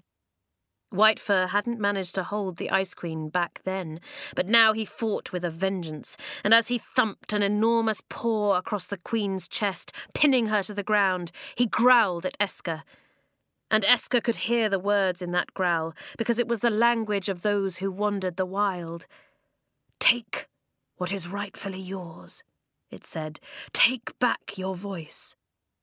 Eska stormed towards the Ice Queen, while Flint shoved Blue behind him and took on the stream of tusk guards pouring through the arches. Whitefur winced as the Ice Queen struggled beneath him and sent a fresh flurry of sparks into his side, but Eska was running now, and she swung the Frosthorn at the Ice Queen's staff. The sceptre broke apart upon impact, shattering into fragments of black ice. The Queen gasped as the ice melted before her eyes and a gold mist seeped from her lips. It drifted into the hall and settled inside the baubles on the trees until all of them shone gold once again. The Ice Queen raised a hand to her mouth, but an even brighter mist was slipping through her fingers now, a mist that burned as gold as Balapan's eyes. It swirled into the hall, and Eska stood completely still, as she breathed her voice back inside her. Leaving Flint to fight the last of the Tusk guards, Eska sped across the room and leapt up into an open arch. Balapan glided to her shoulder, and they looked at the fight below, a frenzy of blizzard balls, ice spears, and willow-snatching javelins. Then Eska held the frost horn high, and desperately hoping she could remember its song, she threw her new-found voice out into the night. At first she sang the low, clear note, the one that had sounded like an owl's hoot. Then she launched into the rippling melody, and her song rose like bubbles from the depths of the sea. A few of the Tusk guards looked up at her, their weapons suddenly limp in their hands, and Eska noticed then that their expressions had changed. They were no longer blank and ice-eyed. Their faces were filled with shock and shame, and something like hope. And though Eska didn't dare stop singing, she wondered whether the Ice Queen's hold over her Tusk army was gradually weakening. Eska let the melody grow louder, stronger, and as the sky song burst out, she could feel the power of the mountains and the forests and the glaciers stirring inside her. More Tusk guards stopped fighting, the Wolverines and the Erkenbears broke apart, and Eska saw Rook, her face brighter and kinder than it had been in the lost chambers, push her way through the crowds towards the palace until she was standing alongside Jay and Tomkin. Eska blinked. Even the Tusk guards, frozen by blizzard balls and imprisoned by Willowsnatch, were breaking free from the magic that had bound them and looking up to her with eager faces. All the tribes were listening now, because the Ice Queen's curses had worn off. Eska raised her eyes to the stars, to the mighty sky gods glistening from above, and as she sang the last part of the sky song, the melody filled with longing and heart and infinite wonder, the sound of her voice swirled up into the night, and the northern lights began to dance. Balapan leapt from her shoulder, wheeling into the colours that spilled into rings and halos across the dark, and Eska knew then that no one in Erkenwald could doubt the presence of magic. The sky gods were up there, and they were dancing for every tribe to see. Eska cleared her throat. "A few weeks ago, I was nothing more than a prisoner here at Winterfang," she cried. "The Ice Queen locked me in a music box and told me I was cursed. She stole my parents, she stole my memories, and then she stole my voice." Eska took a deep breath. "But together with the bravest inventor I know, I escaped and formed a tribe. And though it wasn't made up of warriors or people who dressed and thought the same way, it was enough, because we were brave and we kept hoping, and though the Ice Queen threw everything she had at us, Tusk guards, cursed wolves, mountain ghouls and thunder ghosts, we threw more back." Balapan settled on her shoulder and ruffled her feathers. "We kept going when everything fell apart. We trusted strangers even when we didn't have a plan." She paused. "And when the Ice Queen tried to silence us, we shouted louder." She raised the frost horn high. "For almost a year we've lived in a kingdom shrunk to whispers, in a place where the tribes hide from one another in fear, but that is not our Erkenwald. It's time to reclaim our kingdom." There was a deafening roar from below as all three tribes cheered Eska on. She spun round to see the last of the Tusk guards sitting on the floor, shaking his head as if waking from a terrible dream, and she knew that the Ice Queen's curse had been broken once and for all. She watched as Flint raked his anything knife through the baubles that hung from the trees. They crashed to the ground, finally free from the Ice Queen's enchantment, and as Blue stamped them into tiny pieces, the golden glow of the imprisoned voices drifted through the palace towards the ice towers. Whitefur was slumped over the Ice Queen, and his weight held her still.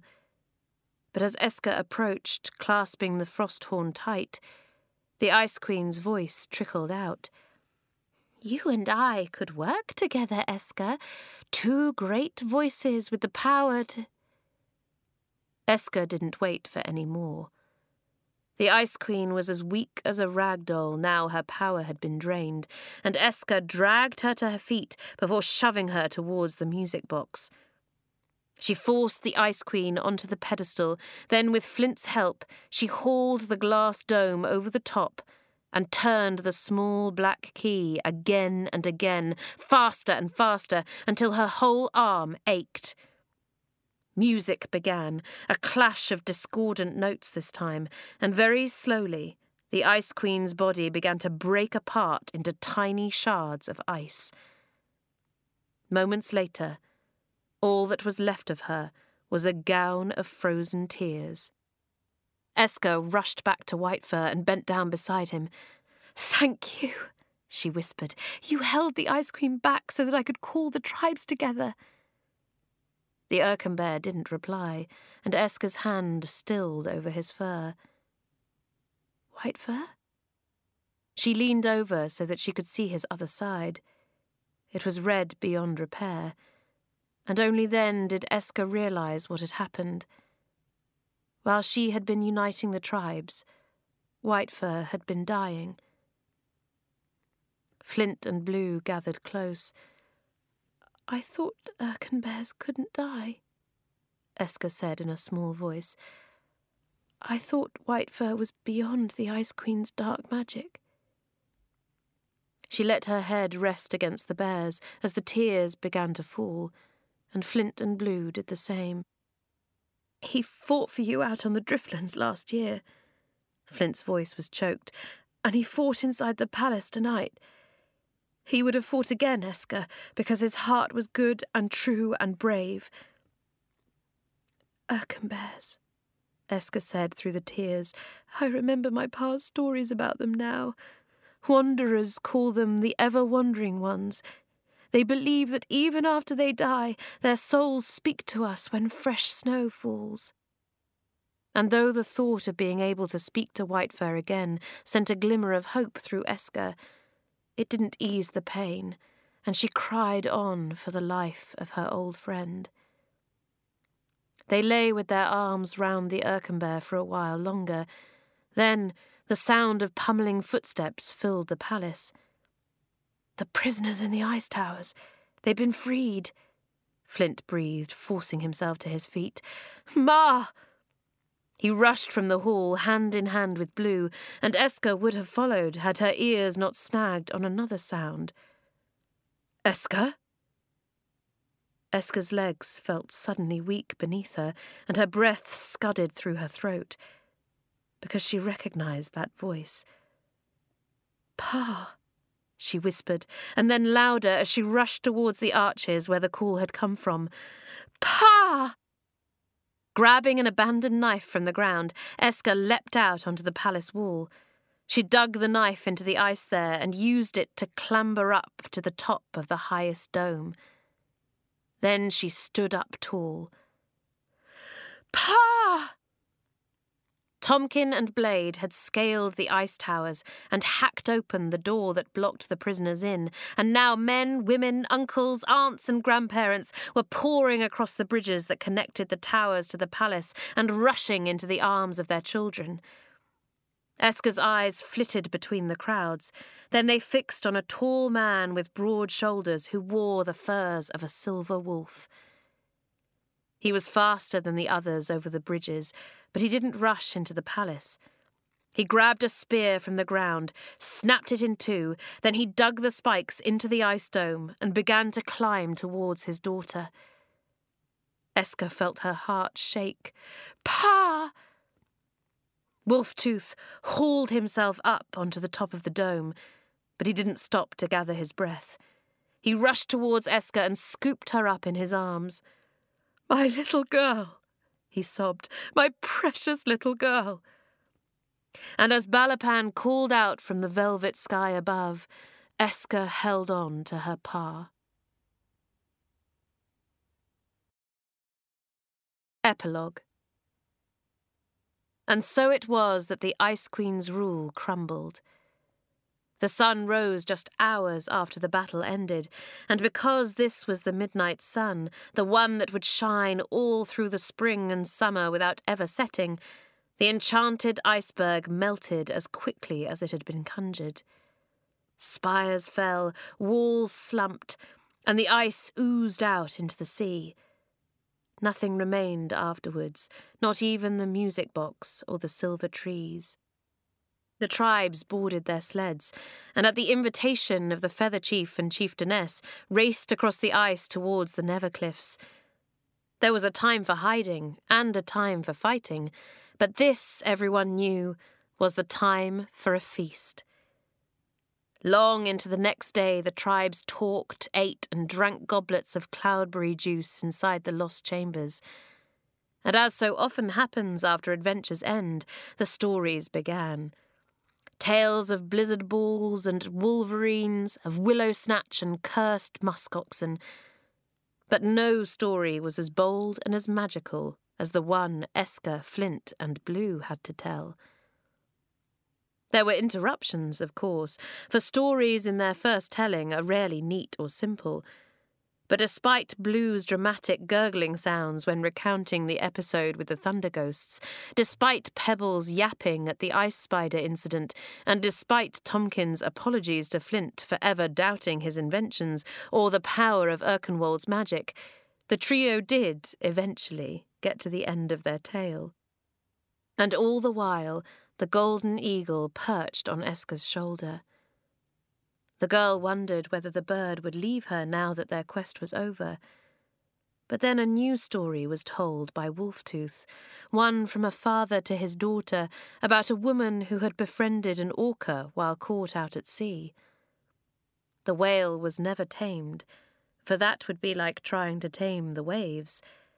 But the animal shared a bond with the woman right through to the end, and Eska began to understand then that even though this adventure might be over, something that would not and could not be broken had been left in its wake. Friendship. Between a wanderer and a golden eagle, but also between them and a fox pup, an inventor boy, and a little girl with a very large heart. There was singing and dancing in the hours that followed. The Feather Tribe sang of ancient giants, much to the grey man's delight, but he made a point of not showing it by complaining extra loudly about the cricked back he had acquired when crawling through the entrance to the lost chambers, because giants like nothing better than a good dose of sympathy. The Fur Tribe danced, a reenactment of a legendary hunt which involved a lot of stamping and quite a few drums, and the tusks retold their ancestors' stories through soapstone carvings. As midnight drew near, everyone gathered outside the lost chambers. The sky was still a dazzling blue, but despite the sunlight, 6 stars glinted like faraway diamonds. The sky god's magic was there for all to see, and even though the tail of the little bear had lost one of its lights, the constellation seemed to burn brighter than it had done before. And to Eska, Flint, and Blue, the stars felt like a reminder of the dear friend they had buried in the Nevercliffs a few hours before, and of what the smallest and most unlikely of tribes could do with a pocket full of courage. Eventually, the tribes dispersed, tired from a night of celebration and full of promise for an awakened and harmonious Erkenwald. A plan was formed by Wolftooth and Wildpaw for the following weeks, because when grown-ups get involved, that lamentably happens. But this was a plan built of wanderer rules and fur tribe invitations. The hideaway behind the giant's beard was to be Wolftooth and Eska's home for a while, until the seasons changed and they felt like moving on. First, though, Flint had a detour he wanted to share with Eska, one that involved cloud cushions, weather clocks, and moonlight hammocks. But just as Wildpaw and Wolftooth were readying their sleds, there was a roar that shook the core of the highest mountain. 2 enormous Erkenbears bounded through the snow and stopped before the gathering. Eska dipped her head at the bears, Then she climbed up onto one, while Flint, Blue, and Pebble mounted the other. The children didn't need to tell the bears where they wanted to be taken. The Erkenbears already knew. This was a journey home. They charged through the cliffs, and as her golden eagle cried out in the sky above, Eska leant close to the Erkenbear. Her words were hushed and almost lost to the sound of thundering paws. But the wind heard, and it carried her voice up and up, past the eagle's wings and beyond the peaks of the Nevercliffs, until it reached the constellation glittering over the kingdom. "This is the Wild," Eska whispered to the sky gods, "and the Wild doesn't play by ordinary rules."